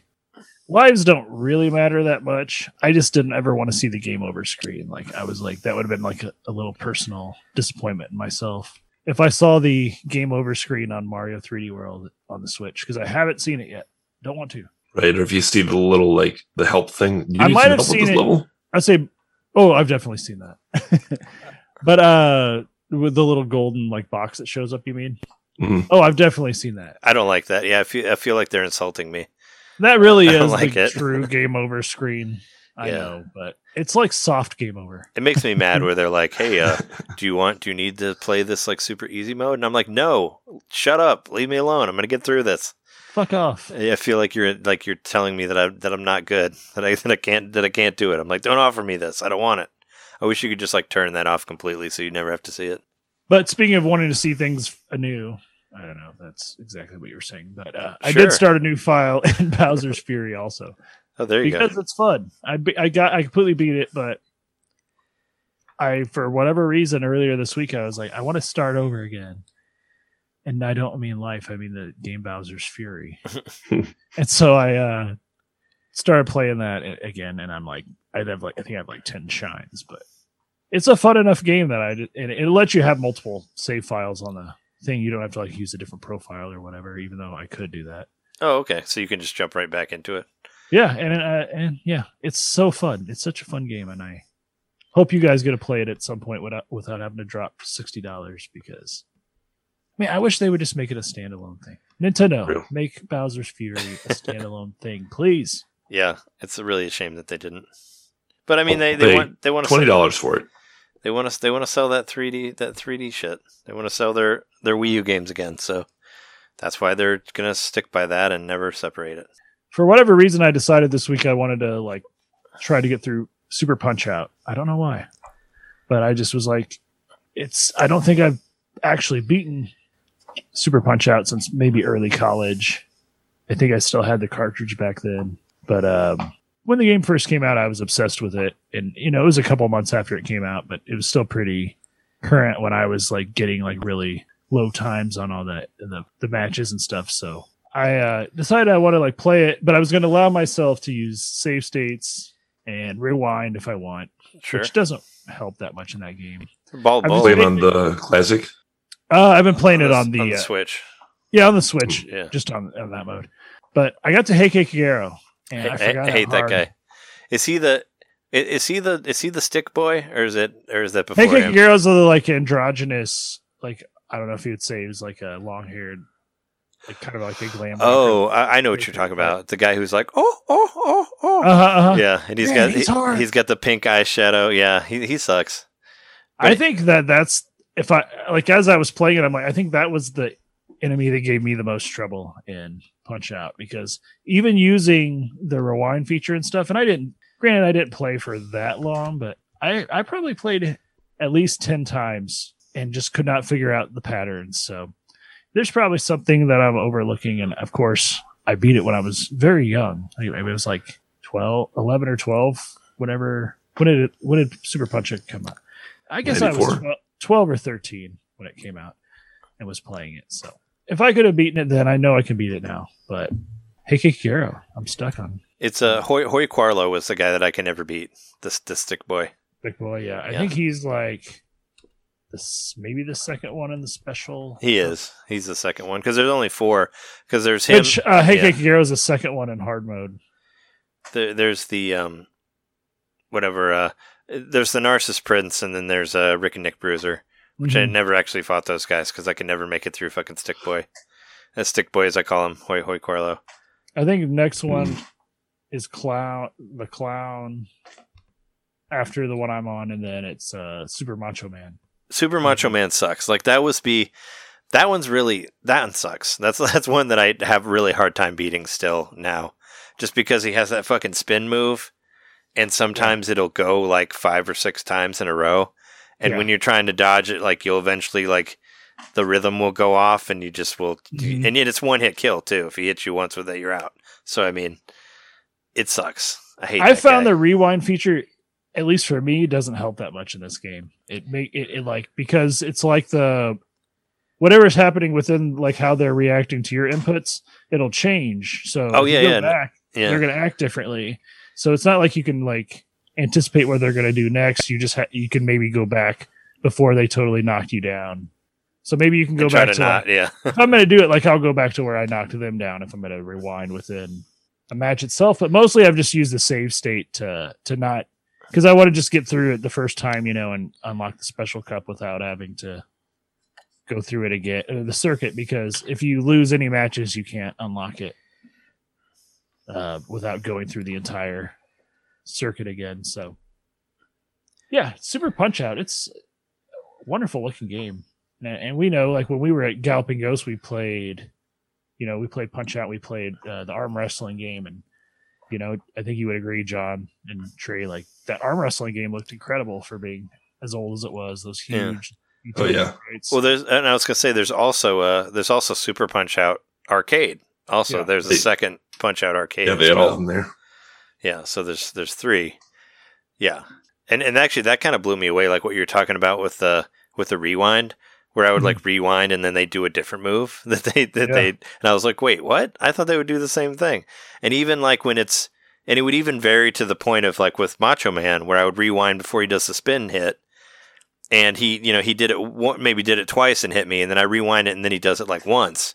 And then it would change, it would, even the times of it would change when you rewind it. And I was like, wow, there's a lot of crazy. RNGs in that game. Yeah. And the rewind feature doesn't help. Yeah. So, I mean, I think that would be the main thing you would do for like Bald Bull or like Super Macho Man, for like somebody who has like a one-hit kill that you want to just try to dodge better. But it's still, for Super Macho Man in particular, his move changes regardless of whether you rewind it or not. It's going to be different. So. And then I know I talked about it a little bit last week, or at least I briefly mentioned it, but I got a Kindle, but I got like the actual like e-reader version. So it's just a black and white screen. So I could only really read black and white novels, but they look incredible. They look so good. And so I've been reading Saga. Saga's not black and white, right? I know it's not completely black and white, but the contrast in it looks really good. Okay. I was just saying it's not black and white at all. It's full color comic. I've read every issue of it. Yeah. It translates really well with the details in it. So I don't know, maybe other novels would too, but I thought a lot of it was black and white. I must be misremembering it because I started reading it a few years ago and only got 10 or 15 pages into it. Yeah, no, it's definitely not. It's very colorful and they even got in trouble for some of the imagery that's in there because of there was the guys with the TVs on their face. Yeah. There's a scene where there's porno on the guy's face, and they got in trouble for that. Oh, there's like a person getting a blowjob like on one of the pages, and the image, they got in trouble with the image for that. And it's weird. Wow. I've been enjoying it so much in black and white. Like maybe I would like it better in color. I mean, it's like anything, I mean, they re-released the Snyder Cut, and it's in black and white now. Like you can watch Mad Max, watch Mad Max in black and white. I mean, it's. You'll still get all the jokes and stuff. I don't think there's any character that just has to do with colors or whatever. It's like you just pretend you're watching it on a black and white TV or something. I don't know. Make it feel more vintage.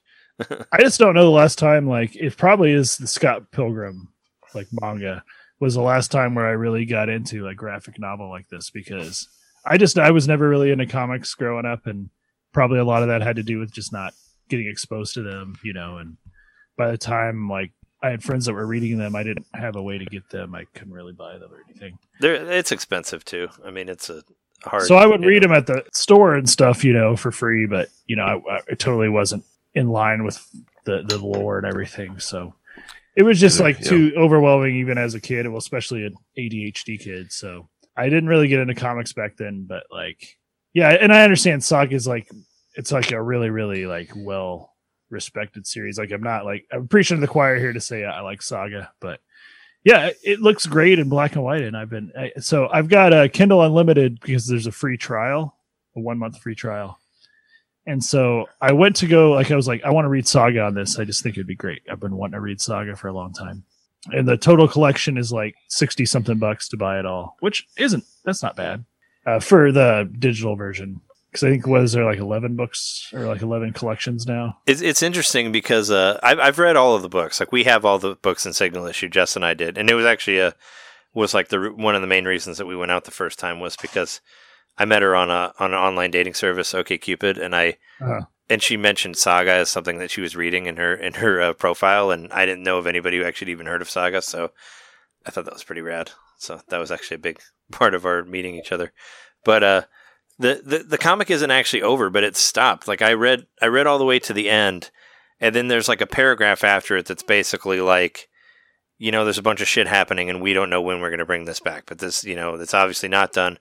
But because they take breaks in between each book, they'll do a certain amount of issues, and then they'll take a break for 6 months or a year or whatever. And this it sounds a lot like a TV series. Yeah, it's like seasons.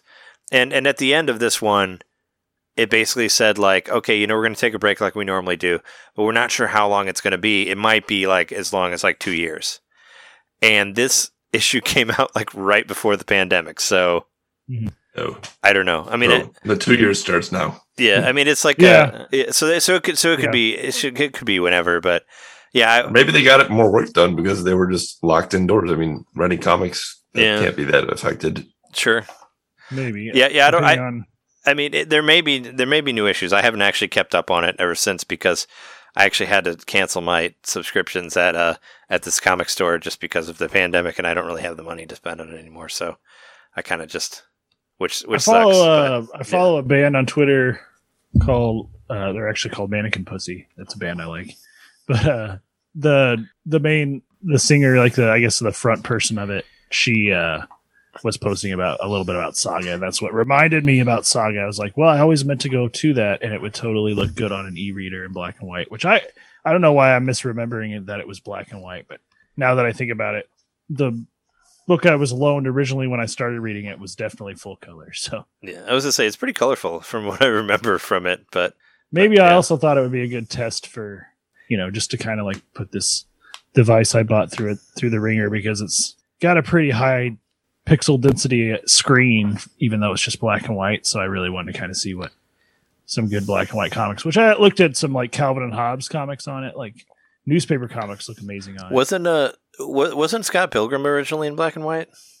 That I don't know. I thought it originally was, and then it was re-released in color later. Yeah, correct. I thought I can go back through that. I thought it was originally in black and white. And if you want I have a feeling it'll be super cringy to try to read it now because it was already then when I read it like 12 years ago or whatever. I was going to say, if you want to go back to the 90s, the original Tick comics were in black and white also from the 90s. The Tick comics I could read. The Tick was in black and white. Yeah, they made it color later, but I think that was in the mid 2000s. But was Scud black and white? I think Scud was in color. Was it? Yeah, I kind of want to read some Scud because I remember that. We have all those books. Jess and I. That was another cool thing, is we both owned all the Scud comics. Well, all the trades. Like Jess had a trade that was like all of them, and I had all the individual ones. So that was pretty cool. I've seen that guy on Facebook. Facebook tells me that I should be his friend, the writer of Scud. Wow. When it says like people you might know, he's on there. I haven't sent him a friend request, but I'm like, I know that guy. He wrote Scud. I mean, just be like, you could be a disposable friend to him, possibly. Sure. I mean, I'm friends with some people that I don't know. I'm friends with Lloyd Kaufman through Facebook, so some people might just like friend you. I'm friends with like Per Schneider and Craig Harris and stuff like that also. So, I mean, some people don't care. But yeah, I got the Kindle Unlimited free trial, like I said, and it ends after the second book. So now I got to decide, do I want to keep reading Saga? I mean, I really do. Like, actually, it was like developing this routine where I would like read it at night before I went to bed and, try not to like overindulge, just try to like save some for later. So I had like planned on like how I was going to space this out. I like kind of was thinking ahead about this series and, really disappointed I can't keep reading it without dropping a bunch of money, but it's good enough that I might you should consider maybe buying book 3 physical or something just to like get me through in the meantime. I don't know.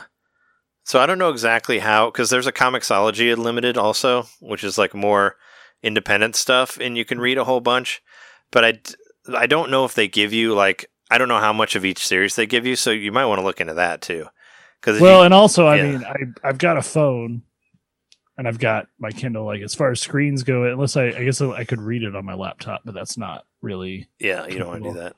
But I mean, you could short of grabbing something like you did. If graphic novels are what I'm after, it's got to be black and white and it's got to be free for now, at least. Oh, I was gonna say like you could do. I think Comixology is like the same thing, like $10 a month, but you get like a free month. I think if you start it. You could try it on there and see how much it has. I don't know.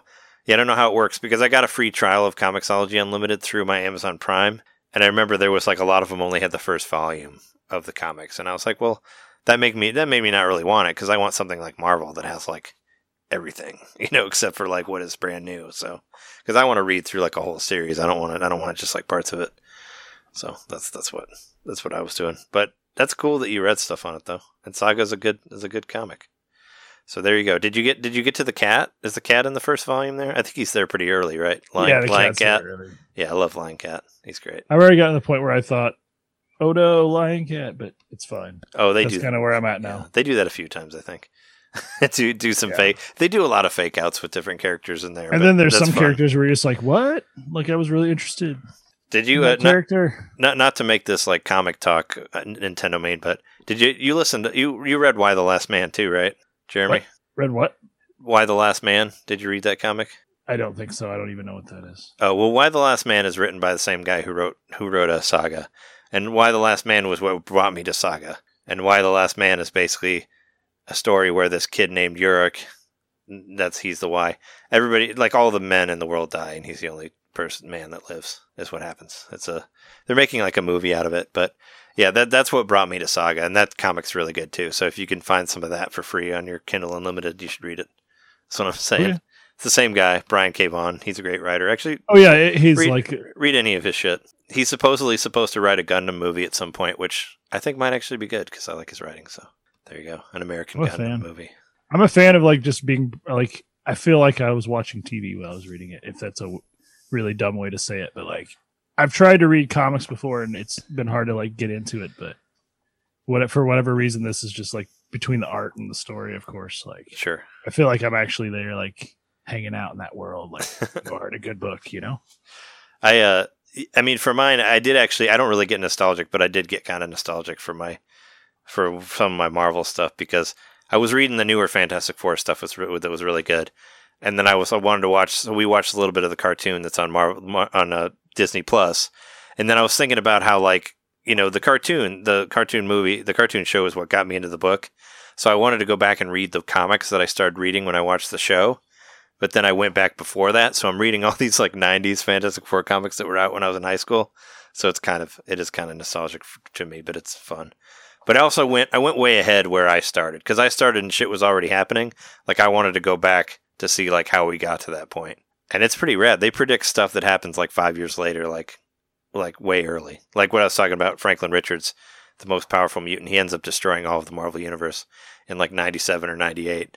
And they're already talking about that shit in 92, so it's pretty cool. But yeah, no, I'm glad you're enjoying it. But we should oh yeah, John, you probably got to bounce, right? Yeah, I got to bounce. Sorry, okay. Guys. Oh, that's all right. No worries. Thanks for hanging out. We'll see you next week, and good luck on your shot. Thank you. Oh, you're getting the shot? I'm getting the shot tomorrow. Yes. Wish me luck. Holy shit! Yeah. Holy shot. Yeah. Moderna or Pfizer? Pfizer. Pfizer's the one we all got. That's the whole Pfizer cast. We all have Pfizer, yeah, so we can all compare. We don't really want to be a Pfizer cast. How much? We all get the Pfizer. So we can all compare how much COVID we got after, which hopefully none. But yeah, no, I think we're fine. But yeah, it's funny that was like a bonus in between non stuff that won't be on here. That's on the Patreon feed of us talking about John's shot. But now you get it. Now you get a taste of it. Yeah. Cool. All right. Well, have a good night, man. We'll later, guys. Later.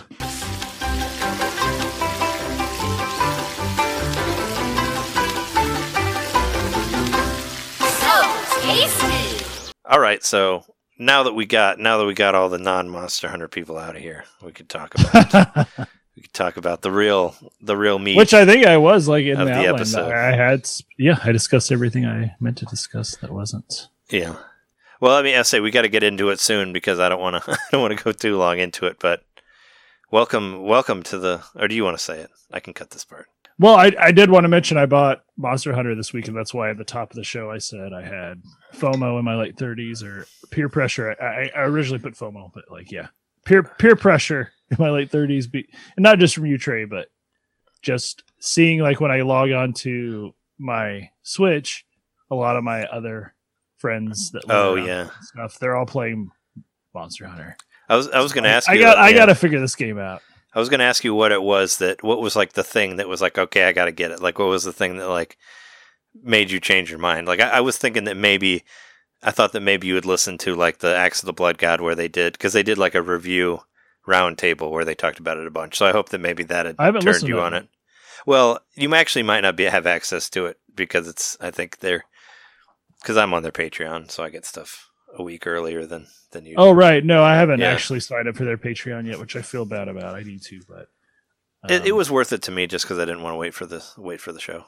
Because that's like one show that I listen to all the time still. I do listen to. Yeah, I was going to say I do listen to their episodes, but I hadn't heard that. No, so okay, so if I really want to explain how my brain works. I thought you posted, it's $50 on Amazon, I believe. Yeah, it's $10 off. Right, it was $10 off on Amazon, and I was like, I could buy it on Amazon. And like for me, like I kept saying, you know, I said last week or whenever, I was like, when it goes on sale, I'll probably consider buying it. So I didn't expect it to go on sale that quick. And I know like $50 is still a lot, but it was a deal immediately. You know, it was like immediately on sale after I said that. So I was like, all right, well maybe I need to like play this. Not that I thought it was a sign or nothing, but it just became a little more palatable to drop $50 on it. So I was like, okay, maybe I will consider that. So I clicked on the link that you sent, and it said it was going to take 2 to 3 weeks to arrive. I was like, wait, what? Oh no. Probably because people had already like bought out the whatever stock they currently had to distribute. So I was like, well, that sucks. You know, but also I don't want to wait that long to buy it. If I was going to play it, I probably should start playing it soon. And then I was like, wait a minute, I have a lot of gold points. And I pretty much had enough gold points to where I paid what you posted. So that was really my whole like mental gymnastics there. On top of the seeing all the friends playing it and stuff, I was like, well, I was willing to pay that if I could get it quickly, and I can still get it quickly and pay that with my gold points. So, and you can get it digitally. I mean, that's what I did. You know, it's hard. I was going to be like, oh no, did you get it physical? Because, you know, because you got Xenoblade physical and you weren't playing that one because you had to switch out the other thing in there, and you know. Well, I also got kind of stuck. I need to. And I also felt kind of bad because like I feel like the last 3 games I recommended to you, you like weren't playing anymore or didn't play all the way through. So I don't know that you got. I have severe ADHD. I mean, I was diagnosed with it as a kid, and I don't really know. I mean, I was degrees of severity or whatever, but I was diagnosed with it too. I always thought it was bullshit. It's kind of a bullshit. I think everybody's. I was diagnosed with attention deficit because I was bored in school and hated it. But also, they put me on Ritalin, and it made everything much worse. But same. But yeah, same sort of thing. But I mean, it's I mean, I'm saying I'm not one to talk because I never finished Phoenix Rising either because it's physical and I didn't want to turn, because I've still been doing Ring Fit like at least like once a week. So that is a big part of it, I guess. So Ring Fit, so I didn't want to switch out the cartridges, but I do still want to go back and play the rest of it because I did really like that game. But I felt like the last couple games that I asked you to get, you didn't play. So I'm like, I feel bad for recommending stuff to you because if you like hate all of them, then you shouldn't listen to me anymore.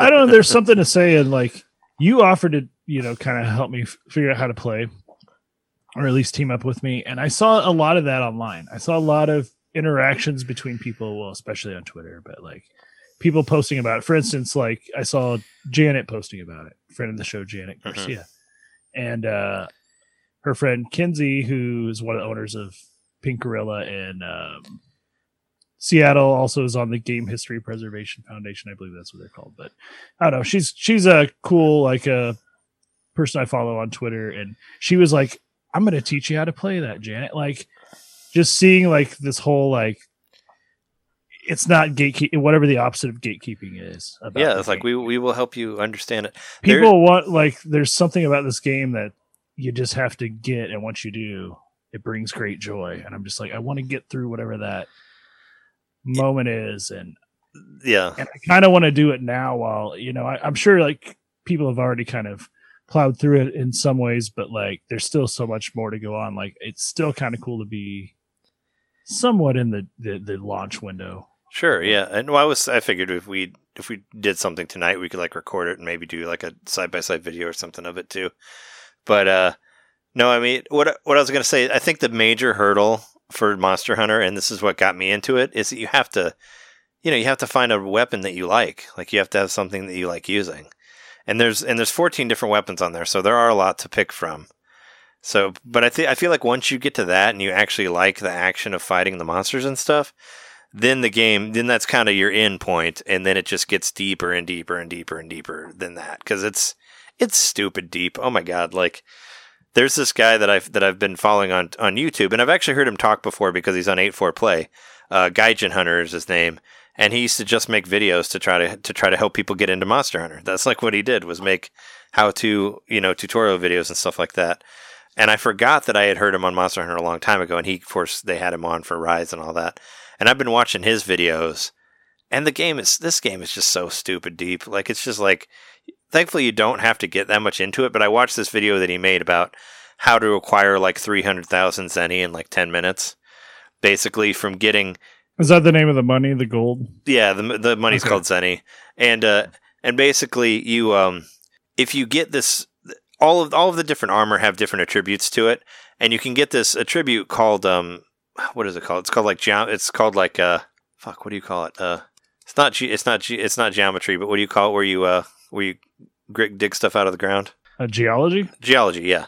I couldn't think of it right now, but yeah, you can equip this specific armor that gives you a high geology, and if you get like to level 4 or level 5 geology, you can mine like 12 stones at once, because as you start the game you get 3 in one hit. You get 3 at a time, but if you raise your geology level, you can get like 6 or 9 or 12 at the highest. And he basically did this route through this whole level, getting like the highest priced stones in the game, and he ended up with like 100 of them in like 1 10-minute play of this level, and that got him like hundreds of thousands of dollars in the game. And it's just stupid, like just how, and he was going through all these secret areas that I didn't even know about in the lava area, and I'm like just watching it, and I'm like I love this game, but I don't think I'm ever gonna get to this level, because some of it's just so dumb, where it's just like the complexity of it is insane. And it even got to the point to make me rethink my definition of RPGs, because I say that like, RPGs are only leveling up stuff, but the amount of depth and like just shit that's in Monster Hunter makes me almost say that it's an RPG, even though it doesn't fit the standards of RPGs. I thought it was an RPG. Well, because you don't level up though. There's no, your character and yourself doesn't change. You buy. It's more of a resource management game, you would say. Yeah, kind of. I mean, it actually reminded me a lot of Splatoon 2, kind of, where I was doing the same thing, where you go online or you go out and you play some matches, and then you come back and you look what's available. Because a lot of times you go and you kill a monster, you get some monster parts, you go and you look and see what sort of armor and what sort of weapon you can make, and that's what actually kept me going for a long time on it, was just the idea of just building up my character in that way, where like every time I do a match, I might have a new weapon available, so then I can try that out and see how that differs from another one. Then I'll play another one, and I'll get another different type of armor that like gives me more defense, and that's kind of what like got me like hooked into it, was just doing that, like that gameplay loop where I go and then I get the shit and then I try to see what I have. But there's still all this stuff in there that you don't know about until later. Like I'm still learning stuff like every time I play, so. That's cool, I guess, because you're like, oh, I didn't know about that. I didn't know about that. And I've watched some videos that are like, here are like some things that you should know about Monster Hunter and stuff. Well, let's see. Let me tell you, because obviously I haven't gotten that far in it, and I played over an hour. I'm probably closer to 2 hours at this point. That's not a lot of time, but I've put some time into this, trying to learn it and kind of dicking around a little bit. But I was playing it earlier, and Shauna was watching me play, and of course I was sort of explaining to her what I knew about it, which is super duper rudimentary. But she said it's still fun to watch, like the actual battle. So she was watching me fight the first boss, if that's what you want to call it, where that unlocks the stage 2 or the 2-star missions. Oh yeah, I'm like I forget what they throw at you at the very beginning. It's got to be like one of the big version of the first bad guy you fight, or like a variation of it. Yeah, like the great Waggy or whatever. It's something like that. Like right. Yeah. So I was fighting that, and this thing's like kicking my ass. And by the way, I'm playing with the longsword. I think that's the default weapon, right? Oh, okay. Well, I mean, I know that the longsword is the S tier. It's like considered like the strongest weapon in the game. And that's the one that, it's a Japanese game. It's a katana sword. People love it, so it's kind of the one that gets the most stuff. When I'll say it now, I already said credits Hunter, but when I beat it, I basically got a fancy longsword, which was kind of annoying because it's like, oh, that's the only weapon you're going to give me. But I think you get access to unlocking secret weapons after that because I have unlocked ones of other ones, but not the one that I'm playing. But yeah, I'm pretty sure that's what I'm using. In fact, I do know that's what I'm using because I was going through all the stuff at the smithy earlier today to try to like upgrade it and stuff, which I don't have the right components yet. But so I was playing that, whatever that boss is. I love the don't even have to get into the presentation of this game, but just you go in there to fight that first boss, and it sings a song to you about it's just the rhyming at the beginning. That's really cool.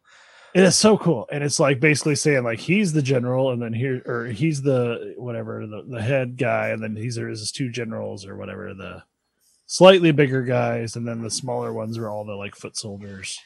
I'm paraphrasing here, but just explaining like the ranking of all the monsters you're going to fight at once, when in these waves when you actually fight a boss monster. But I was chasing him all over the level. He was annihilating me, and he actually knocked me out, which I was playing. And Sean is like, "What happens if you die?" I was like, "I don't know what happens if I die. I really hope I don't die, though." I was like, you get three, really into it. Yeah, you get 3 I was lives. getting really into it. And she's like, "What happens if you die?" I'm like, "I'm not going to die." I mean, like my pride is like kind of like saying, "I'm not going to die." Then I died. I'm like, no, I'm about to learn what happens when you die. And, oh, wait, you got to keep playing. Cool. So I did actually end up beating him, but the whole time I was playing him, I was like back into my whatever monster splaining mode. And I was like, as far as I can tell from this game, if anybody like who was really into Monster Hunter was to talk to me about this boss I'm fighting right now, they would say, at the beginning of Mario, when you see the Goomba, that's this guy. Yeah. And I figured that was probably a pretty good description of it, right? Yeah, sure. I mean, there's the little guys that die in like one hit, but yeah. But as far as like an enemy, like where you're using the mechanics of the game, sure, yeah, it's where you actually understand them to kill the enemy. Yeah. I mean, because if I didn't know how to, use healing items and stuff, I would have never beaten him. If I didn't know how to like use the wire bug, at least kind of in a rudimentary level, to like get behind him quickly, I may not have beaten him. So. I'm sort of figuring out some of those elements, but yeah, that was just the Goomba. And you beat to me is like Bowser. Maybe Bowser early on, but because the game supposedly opens up a lot after you beat that first boss. But sure. Well, and also I still felt really good when I beat that boss. Like it was intense, and like when he's like rushing at you, and like it was really cool. And there was also like a level I played one of the gathering missions where I was getting mushrooms, and I went all over the level and couldn't figure out how to like get to them, and then I found this spot to climb up and got to this whole like plateau like up above the whole level. It was really cool. So yeah, I'm super early in this game, but I'm starting to get charmed by it in different ways. Like I like the bunny, what's it called, the bunny food. The bunny food, what do you mean? Well, it's called bunny something, but it's that food you buy from the cafe. The little balls. The dangos. Yeah, bunny dangos. Yeah.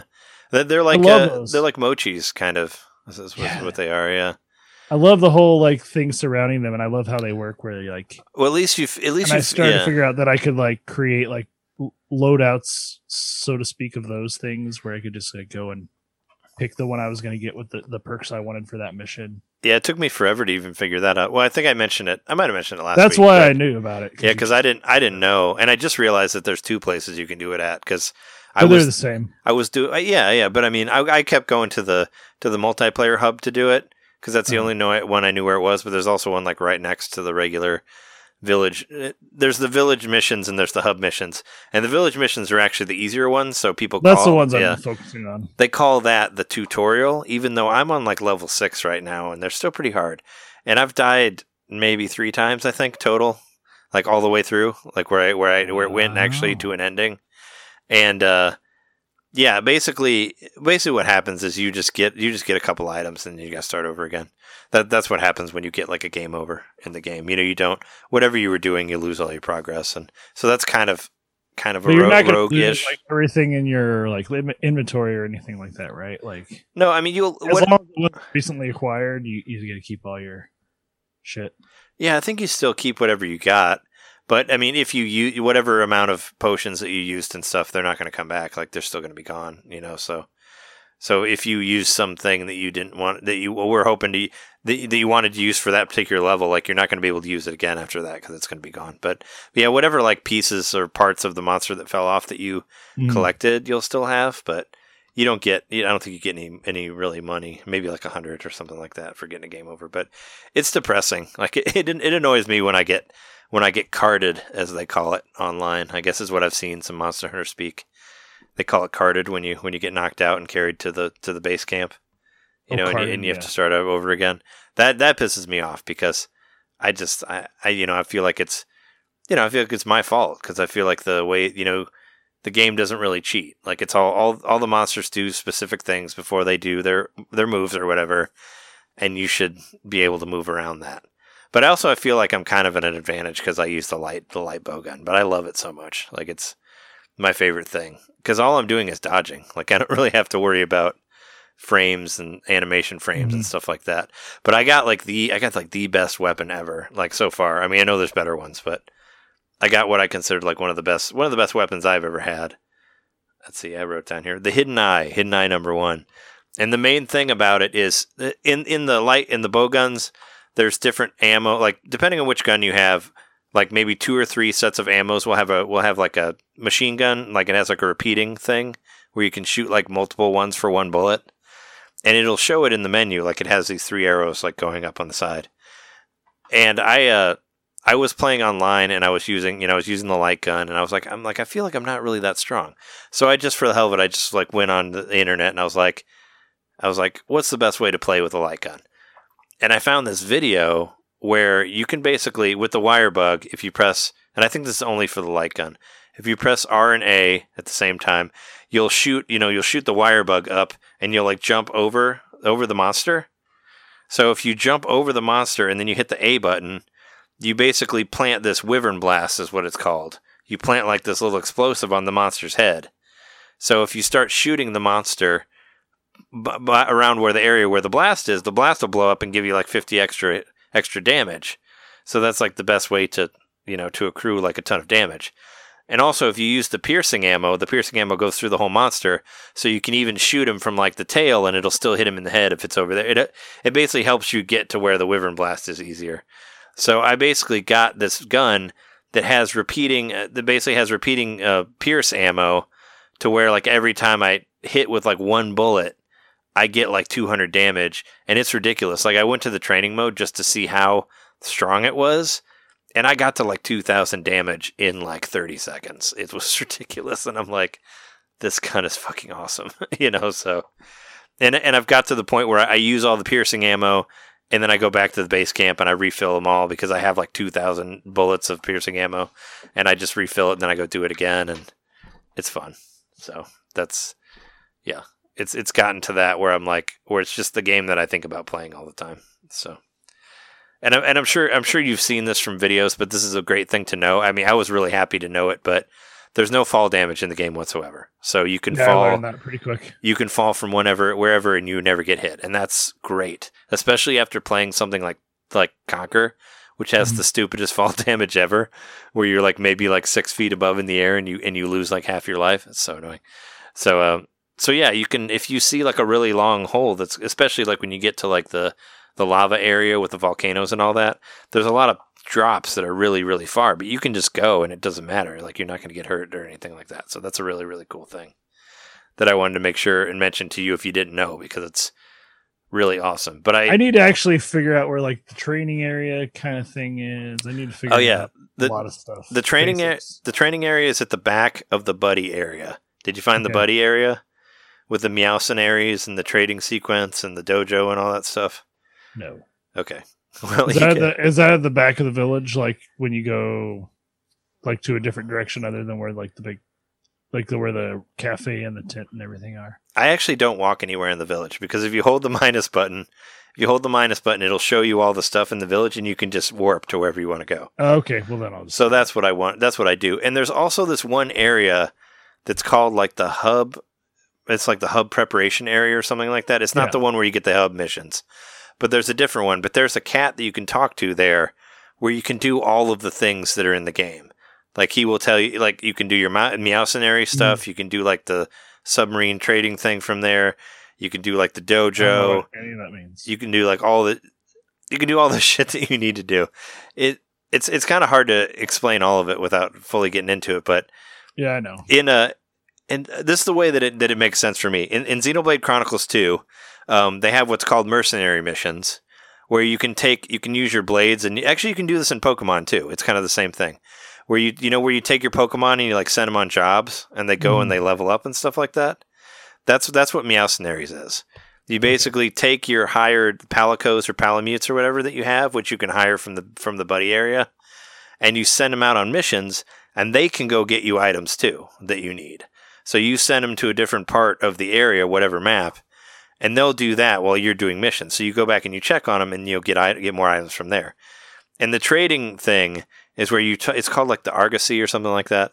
And you talk to this lady, and you basically send another one of your Palamutes or Palicos with her, and you send them with an item, and they'll trade to get more stuff. So if you want to like farm honey because you need honey to make mega potions, so you basically send him with honey, and he'll just constantly get honey for you, and you can go back and get the items from them while they're off on their trading thing, and you can unlock it to where there's like where you can send 3 out at the same time, and you can make them just mine whatever item that you need a bunch of.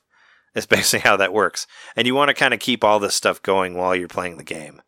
So that's what I'm saying. It's super deep, and there's a lot of fucking shit to do in it. And also, my thing is like I'm just overwhelmed by all these items. Like I don't even know what they mean, because like I have a long sword and I have all these like ammunition type things, which I'm like, are these important to me, or are these just things that were if I had a weapon that was a projectile weapon, should I just sell all that stuff? Yeah, you don't need them if you're not. As far as like what is it called, coatings and. Yeah, coating. The coatings are actually for the bow. Because I guess the coatings are for the arrows that you use with the bow by itself. So can you ever change weapons, or am I like locked in the? Oh no, yeah, okay, yeah. That's what I was going to get at about the training area. Is you get 14 weapons, and you can change your weapons anytime. Like you're not stuck in anything whatsoever. And if you want to change your weapon, go to any item box in the whole game, and just go to equipment, and you can change everything you have from there. But the best thing to do is to go to the buddy area that I was talking about, which it's best to just select it by holding minus. Anyway, go to the back of the buddy area. There's a ship back there, and you have to go back there to that ship to get to the training area. And then they'll take you to this training area where there's this giant robot monster, which will actually, the same robot monster is in the buddy area. But in the training area, there's an item box right by the front, and you can switch into any weapon that you want. And then there's this there's like a sparring dummy that you can just basically fight. And if you're using the gun, you won't lose any ammo ever, like in there. Like you always have the same amount of ammo. Different types of ammo and stuff. Yeah, and you won't lose anything. So I mean, and also there's guns that are in the rampage mode, which I still don't like that very much. But it's the part that's not like the regular tried and true hunts. So. Do you get to set the behavior of the sparring dummy or whatever? I don't know. I've just used it there just to like. Does it fight back, or is it just a sponge for you to try stuff on? As far as I know, it doesn't attack me. I just used it to try to do things to see how much damage it would do, that type of thing, and kind of just like figure out the way the weapon works. Because I've kind of played around with a couple weapons. Like I tried the bow just for the fun of it to see what that's like, and I'm like, okay, I understand that. And I tried the sword just because I got that sword when I beat the game. And I was like, okay, well, that's how that works. And I'm like, well, the damage is kind of higher, but I still really like the gun. And when I first got that gun, with the repeating piercing damage, I didn't really feel like it was, I thought maybe it wasn't that strong because I was still getting killed. But then I went in there and I tried it out and I started shooting that guy and I was like, well, shit, I'm doing like thousands of hit points here of damage. So this is obviously fine. Like I think I have the strongest weapon right now, so I don't need to worry about anything else. So I've just been worried about just unlocking the further stuff on that. Mm-hmm. And as you can, as you look at the weapon tree, the question where it shows the question marks by the weapon, those will get filled in when you meet a certain monster. So there's all of the different weapons have to do with the different monsters. So like when you see where it shows question, you can't see what that one is. That's because you haven't seen that monster yet. And once you go through and kill that monster, you come back and then it'll say like, okay, here's like Magna Malo's weapon, or here's like Rathian or Rathalos. I beat that guy who's harder than Magna Malo actually, but yeah, like stuff like that. You'll see like specific weapons based on that one, and it'll actually unlock it through all of the different weapons, so you can go and do that. And I think the question marks on the far right, like those unlock as you go through the different levels, the different quest levels, because I think they go up to 7 at least, if not 8. But yeah, there's some stuff right there on that. But yeah, there's so much. There's just so many items. Like I'm just learning, like go to the recipes that you want to make and like highlight them, and then it'll let you know when you have there's like a thing where you can do that, where it'll let you know when you have gathered the materials to mine or to craft that or whatever. Oh, sure. But it also gets a little more complicated than that too, because I don't know if you noticed, but there's like pathways. So like say you have like one weapon here, but you want to get this other weapon that's under here. You have to go back and make this weapon, which will make this other one disappear, and then make that weapon under there. I don't know what that means. It's like a pathway, where there's like a fork in the road. I think I might have saw the beginning of it in the customization or the blacksmith thing. So yeah, there's like a fork in the road. So if you make an upgrade of one thing and you want to get the one from the other fork in the road, you have to go back and make the weapon that you had before you chose one or the other to make the bottom one. You have to actually, because there's forge and there's upgrade, so you have to go back and forge. I see what you mean. Yeah, because sometimes forge the previous version, you can't like roll back the version you have. Yeah, that's something that's kind of confusing that I just figured out. Because even though you have all the parts, you can't upgrade it if you don't have the base of it, and sometimes you might have to go back and make the base again. And you might lose the upgrade that you have in doing that. So it's kind of like, so there's some decisions on that where it's like, well, wait, I don't want to lose this gun to get this other one just to try it.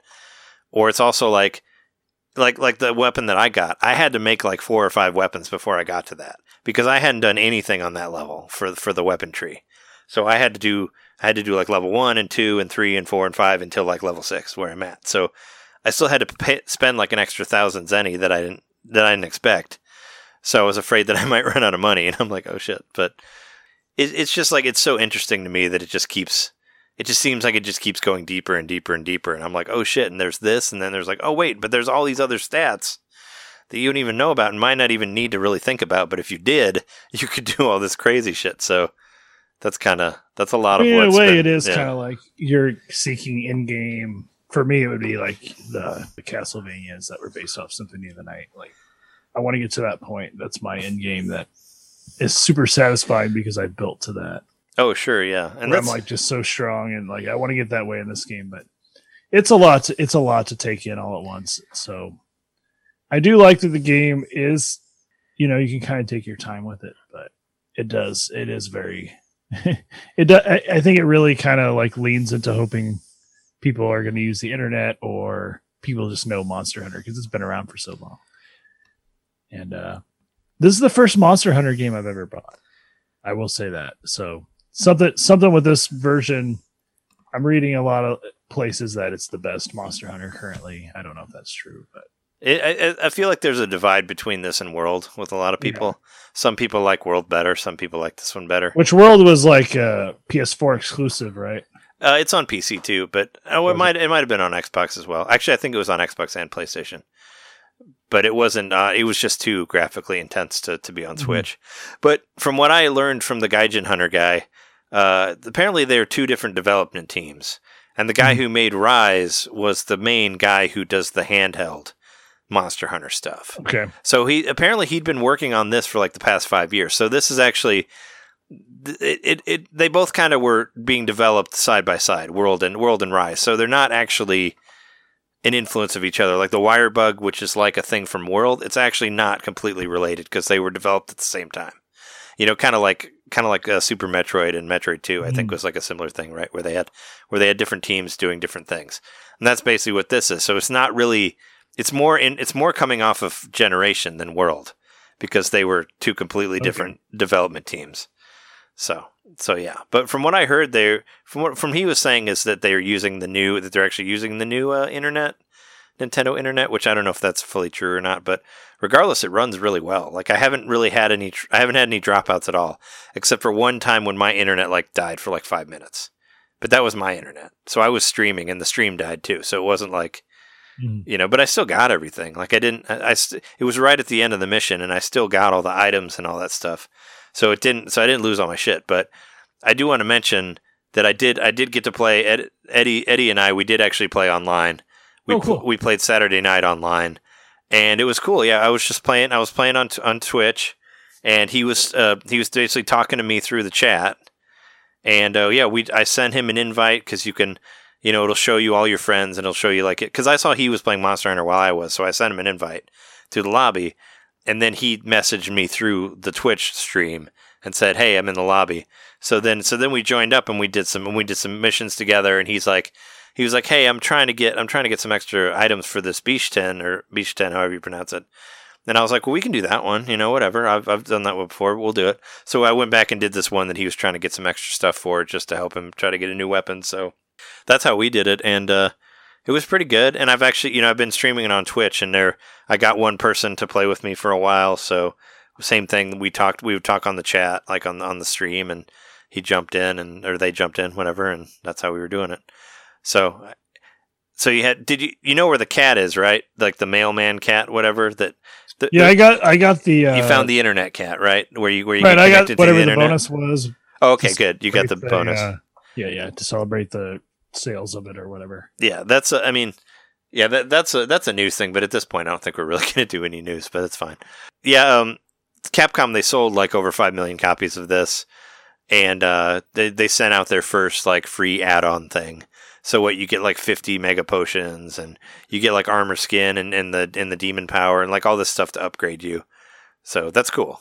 They threw you a bunch of free stuff, and I think you get some money too. It's kind of like that thing that Mortal Kombat did when people said that they were making people do too many microtransactions, and they're like, "Here, take all this shit," and they just gave you a whole bunch of in-game money. It's kind of a similar thing, but more in a positive note. But yeah, I was gonna say, so you know how to find that cat there. Yeah, he's right over there by the main hub area. Yeah, so you talk to the cat, and that's how you can get in lobbies. And if you just want to like just play with people with not actually knowing them, you can either start your own lobby and try to get people to come to it, or you can join somebody else's lobby and play quests with them, even though most of the time you'll have to do whatever their quest is. But what you should do is, whenever you feel confident enough, go to the hub mission, to like the hub area, and do a join request, I think is what it's called. It's the middle selection that you can do. And you basically kind of are just putting it out there, and people will just join you on that mission. And almost every time I get like a team of Japanese people just because of the Japanese lettering, and they just destroy the monster, and it's just fun to watch. But yeah, but that's a good way to just get, if you just want to try. What's the Japanese lettering? What do you mean? I mean, I can tell that they're Japanese because their names are in Japanese. Oh, I thought you meant you did something to where Japanese people thought you were. Oh no, I'm saying that my team is Japanese people, and I'm not saying that is like a. I'm not saying it's like a stereotype thing. I'm saying that I can tell because no. I their just name is in a different language. Yeah. I wasn't trying to say like. I didn't know if you had something set on, because it lets you set the text and the voice to something different. So I didn't know. Oh yeah, you can. But from what I heard is it translates it. So if somebody, if because you have a pre-written stuff that you can say to people, which I haven't really messed around with that because that's too complicated. But you can also write your own messages if you want to, and push like L and move the stick right or whatever, and it'll pick it. And all of that auto translates because you're playing the entire world of people together here. Mm-hmm. So if a Japanese person wants to tell you a thing, it'll automatically come to you in English. So it's not, so you won't see, but their names will still be in Japanese. That's how I know that it's a Japanese team, but it's cool. Also based on how late you play, usually probably let you know that. Yeah, and there's also there's mutual likes that you have where like if you like somebody that you're playing with and they like you back, mm-hmm. they'll be able to see. I think that your lobbies will be at the top of the lobby list when you're trying to find one. So I've actually, whenever I opened a lobby, because I've gotten a lot of mutual likes, I got a lot of people on there that I had already played with before because they remembered me and all that stuff. So yeah, it's pretty easy to just jump in and just have people on your team. Wow. And it actually kind of reminds me a little bit of like Xenoblade Chronicles X. You remember where you would hire people that are at a higher level to help you get through missions? That's kind of how this is, on the internet. It's like just throw it out there as the join request. But those are bots, right? No, I thought those were real people. Well, no, I guess I don't know how it worked. They weren't actually. Yeah, they were bots. Like they weren't actually playing with you. They were like frozen with their they had their stats, but they were. Yeah, it was something like Bravely Default. The first one had that too, where you could like upgrade your character and the stats that you have, and somebody else can bring you in and help you. Like they added something like that to Fire Emblem as well, but I couldn't figure out how to do it. But yeah, it kind of reminds me of that, where you or like Dark Souls, where you could have somebody come in that's a higher level to help you get through. That's basically how this is too. Because a lot of times it'll be more skilled people. Because I've never like completely died with any of the multiplayer ones. It's only been the ones where I'm by myself. But But yeah, it's great. I hope you like it. It's kind of. I don't have much. Yeah. Like I said, the sheer number of items is really overwhelming for me because it's like I played a lot of resource managing games where I'm worried about my inventory, but here it seems like you just want to collect everything and just have it all.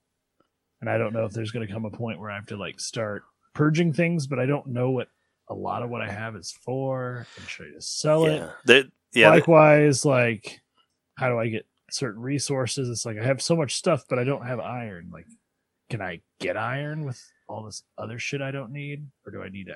You just gotta mine through. You just gotta mine all the rocks in the levels. So that's how you get it.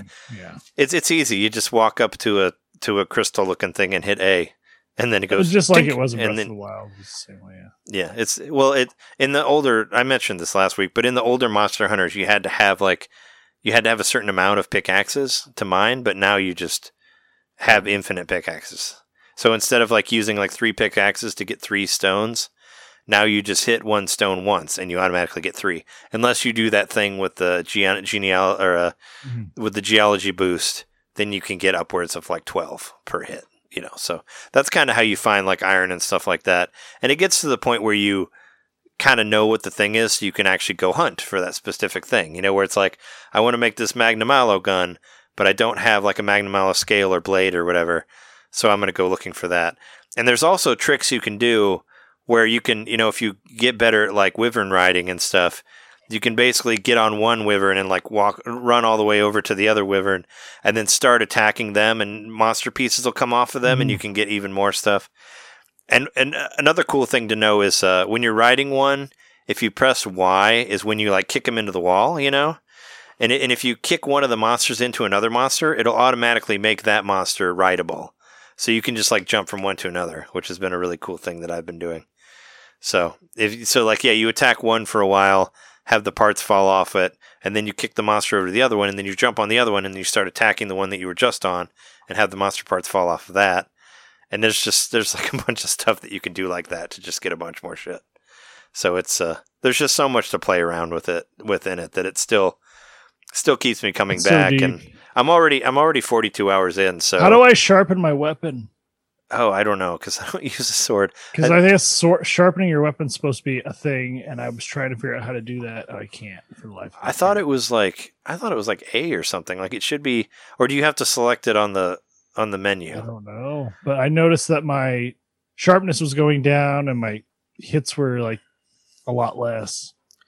Well, you have to. I mean, you have to sheath your weapon before you can do it. I know that, and sheathing is Y for everything. That's all the same. So I've been trying to figure out the sheathing, and the only way I've ever been able to get it to work is if I just run around a little bit and then it auto sheaths eventually. Oh yeah, I turned that off because that's a feature. It does auto sheath, but you can turn that off. Yeah, I turned it off because it was because I would, since the buttons to shoot and aim are the same as doing the wire bug aiming. So I didn't want. So I didn't want to have those the same. So I turned it off. Yeah, maybe I need to mess around with the controls a little bit, but I'm really overwhelmed. I wouldn't say I'm overwhelmed. There's just a lot to take in, and luckily it's a pretty game. The music's good. Like the animation's nice. Like I like being in the game and messing around and trying to explore things. So hopefully I can kind of bumble my way through it to a certain extent, but it's just like I can't even begin to understand the multiplayer when I don't even know how to like jump right. Yeah. I don't know. I didn't even know how to go to like a training area. Like I don't understand the difference between the money and whatever the other currency is. Oh yeah, the zenny and the points. I mean, you just use them for different things. There's just a lot that I'm like. I mean, I'm a noob for sure. So I mean, coming at it at a base level, it's like. You can explain a lot to me, and it sounds cool and exciting, but it also kind of I still don't know what I'm talking about. Some insurmountable goal where I'm like, you're telling me like, let's go to the climbing gym because one time I climbed Mount Everest, and let me tell you about that. So let's go to like do this rock wall at the local gym. That's kind of how I feel about Monster Hunter right now. I'm like, I just actually need to like buy the right shoes to climb the wall. We're not gonna like hire a Sherpa yet, man. Yeah, you gotta climb the small wall before you get to the big one. But yeah, I mean, it's just great. I really enjoy it, and I'm still playing it, and I'm pretty sure I'm going to put 100+ hours into it. I'm at least going to play through all of the missions all the village missions, and the online hub ones, and the end game. From what I understanding, the end game doesn't really exist yet in this game. Like when you beat all the missions, the game just kind of stops. It basically tells you there's going to be more, but there's not more. But that is coming later. Like they are actually doing that in an update. Like they straight up said it. So there is more. There is end game coming. So all the people who said that they were mad that there isn't really an end game, it's coming. It's just coming later. It's kind of the same way they did Splatoon 1, where it wasn't completely finished. They'll just add it later, where it was supposed to have a bunch more modes, and they just added them, like a month later, like here's a new one, and they kept like adding new weapons every week. That's kind of how this is. So they're not adding new weapons, but there are going to be, there'll be events with bigger, different monsters and crossovers and stuff, and supposedly that's like really, really good from what I heard. Like what the the people that I've listened to say that's the really good stuff. So. But regardless, I mean, it'll be like Animal Crossing. We'll have updates on here. I'll try to help you with whatever, and hopefully we can play some online as well, just to kind of move around. And we won't have to do any crazy difficulty or something. We can do like 2 stars or 1 stars or wherever you're at. I'll try not to destroy the guy in one hit, but I don't think it would be that extreme. But yeah, you just have to kind of. There's no, the learning curve is really steep, but you have to just keep playing it and just look at guides and stuff. Look at if you feel like you're stumped about something, just look it up. Don't feel bad about doing that. I admittedly haven't done that yet. Yeah, because that's kind of what I was doing. Where I'm like, I don't feel like I'm strong enough in this way. So why don't I just look at how I could become stronger in this way? And then I learned that really fucking cool thing where I can jump over the monster and put the bomb in its head. And that's become my favorite thing to do now. And now I do it all the time. And if I wouldn't have looked that up, I would have never figured it out, So, I mean, that was fucking huge. That was a huge game changer. Like I became way more powerful once I figured out how to do that. Like everybody got way, way easier because I'm like, oh shit, now I can do all this stuff. So, and it became something that I did a lot. And I beat Magnum Malo. He's like the big main new character, and you get credits after that. But the game still it keeps going. So I'm thinking that it's probably like kind of like Dragon Quest XI, where there's credits and then there's another credits. Like so many hours down the way. So that's what I think is happening. I haven't looked at any. I don't want to see any spoilers about like monsters and like missions and stuff like that. I just look up. Just like the basis is like what's the best weapon, or like what is what how do you do this? Oh, and also I've got I've got armor that raises your affinity, and the affinity level is basically the percentage of how much you can have critical hits. So my affinity is at 60%, which is pretty high. So you get a lot of critical hits, but you can actually get armor eventually where you have 100% affinity. So you get critical hits all the time. So, I mean, there's stuff like that. So I could talk about this for another like 2 hours, but we've done enough here, but I'm glad that you got it. Hopefully it doesn't, I hope you like it. That's what I'm saying. I hope that you get into it and all that stuff. I'm going to try. And you can always ask me stuff on the show, and I've been doing a lot of stream stuff with it just because it's the hot item right now. So, and I'm really impressed with it. It's going to be an interesting year because there is a lot of stuff that I'm really anticipating. But as of right now, this is definitely my game of the year, hands down. And it's going to be kind of hard for anything to move it. Dang. Even though I'm like, well, Ys 9 I haven't played yet. Like that's definitely going to be a contender. And Shin Megami Tensei 3, I'm really excited about that. So that's another contender. And not the new Pokemon Snap. Well, I was going to say, well, maybe, but, and also not to mention there's a whole nother Monster Hunter game that's coming out that's a full RPG. So that could even be a contender as well. So, I mean, I'm just saying, this game, the rest of this year looks real good.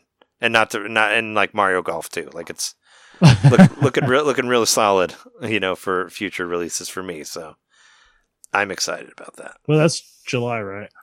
Yeah, Mario Golf is July. But if that's all you want to, I feel like I just talked about Monster Hunter. But I'm very excited about the game still. I have a blast playing it. So it's just one of those things I have to play it like every night. It's just part of life now. Wow. It's part of the 42 hours. I was hoping I would hit 50 before we recorded, but I wanted to play Republic Commando, which I like that too, but not as much, of course. But yeah, we'll play around with it. But I think that's good for me. I don't think we need to talk about anything else on here. Same. But thanks everybody for listening. If you noticed, John disappeared earlier, but he sends his love and all that stuff, and he'll be back next week, of course.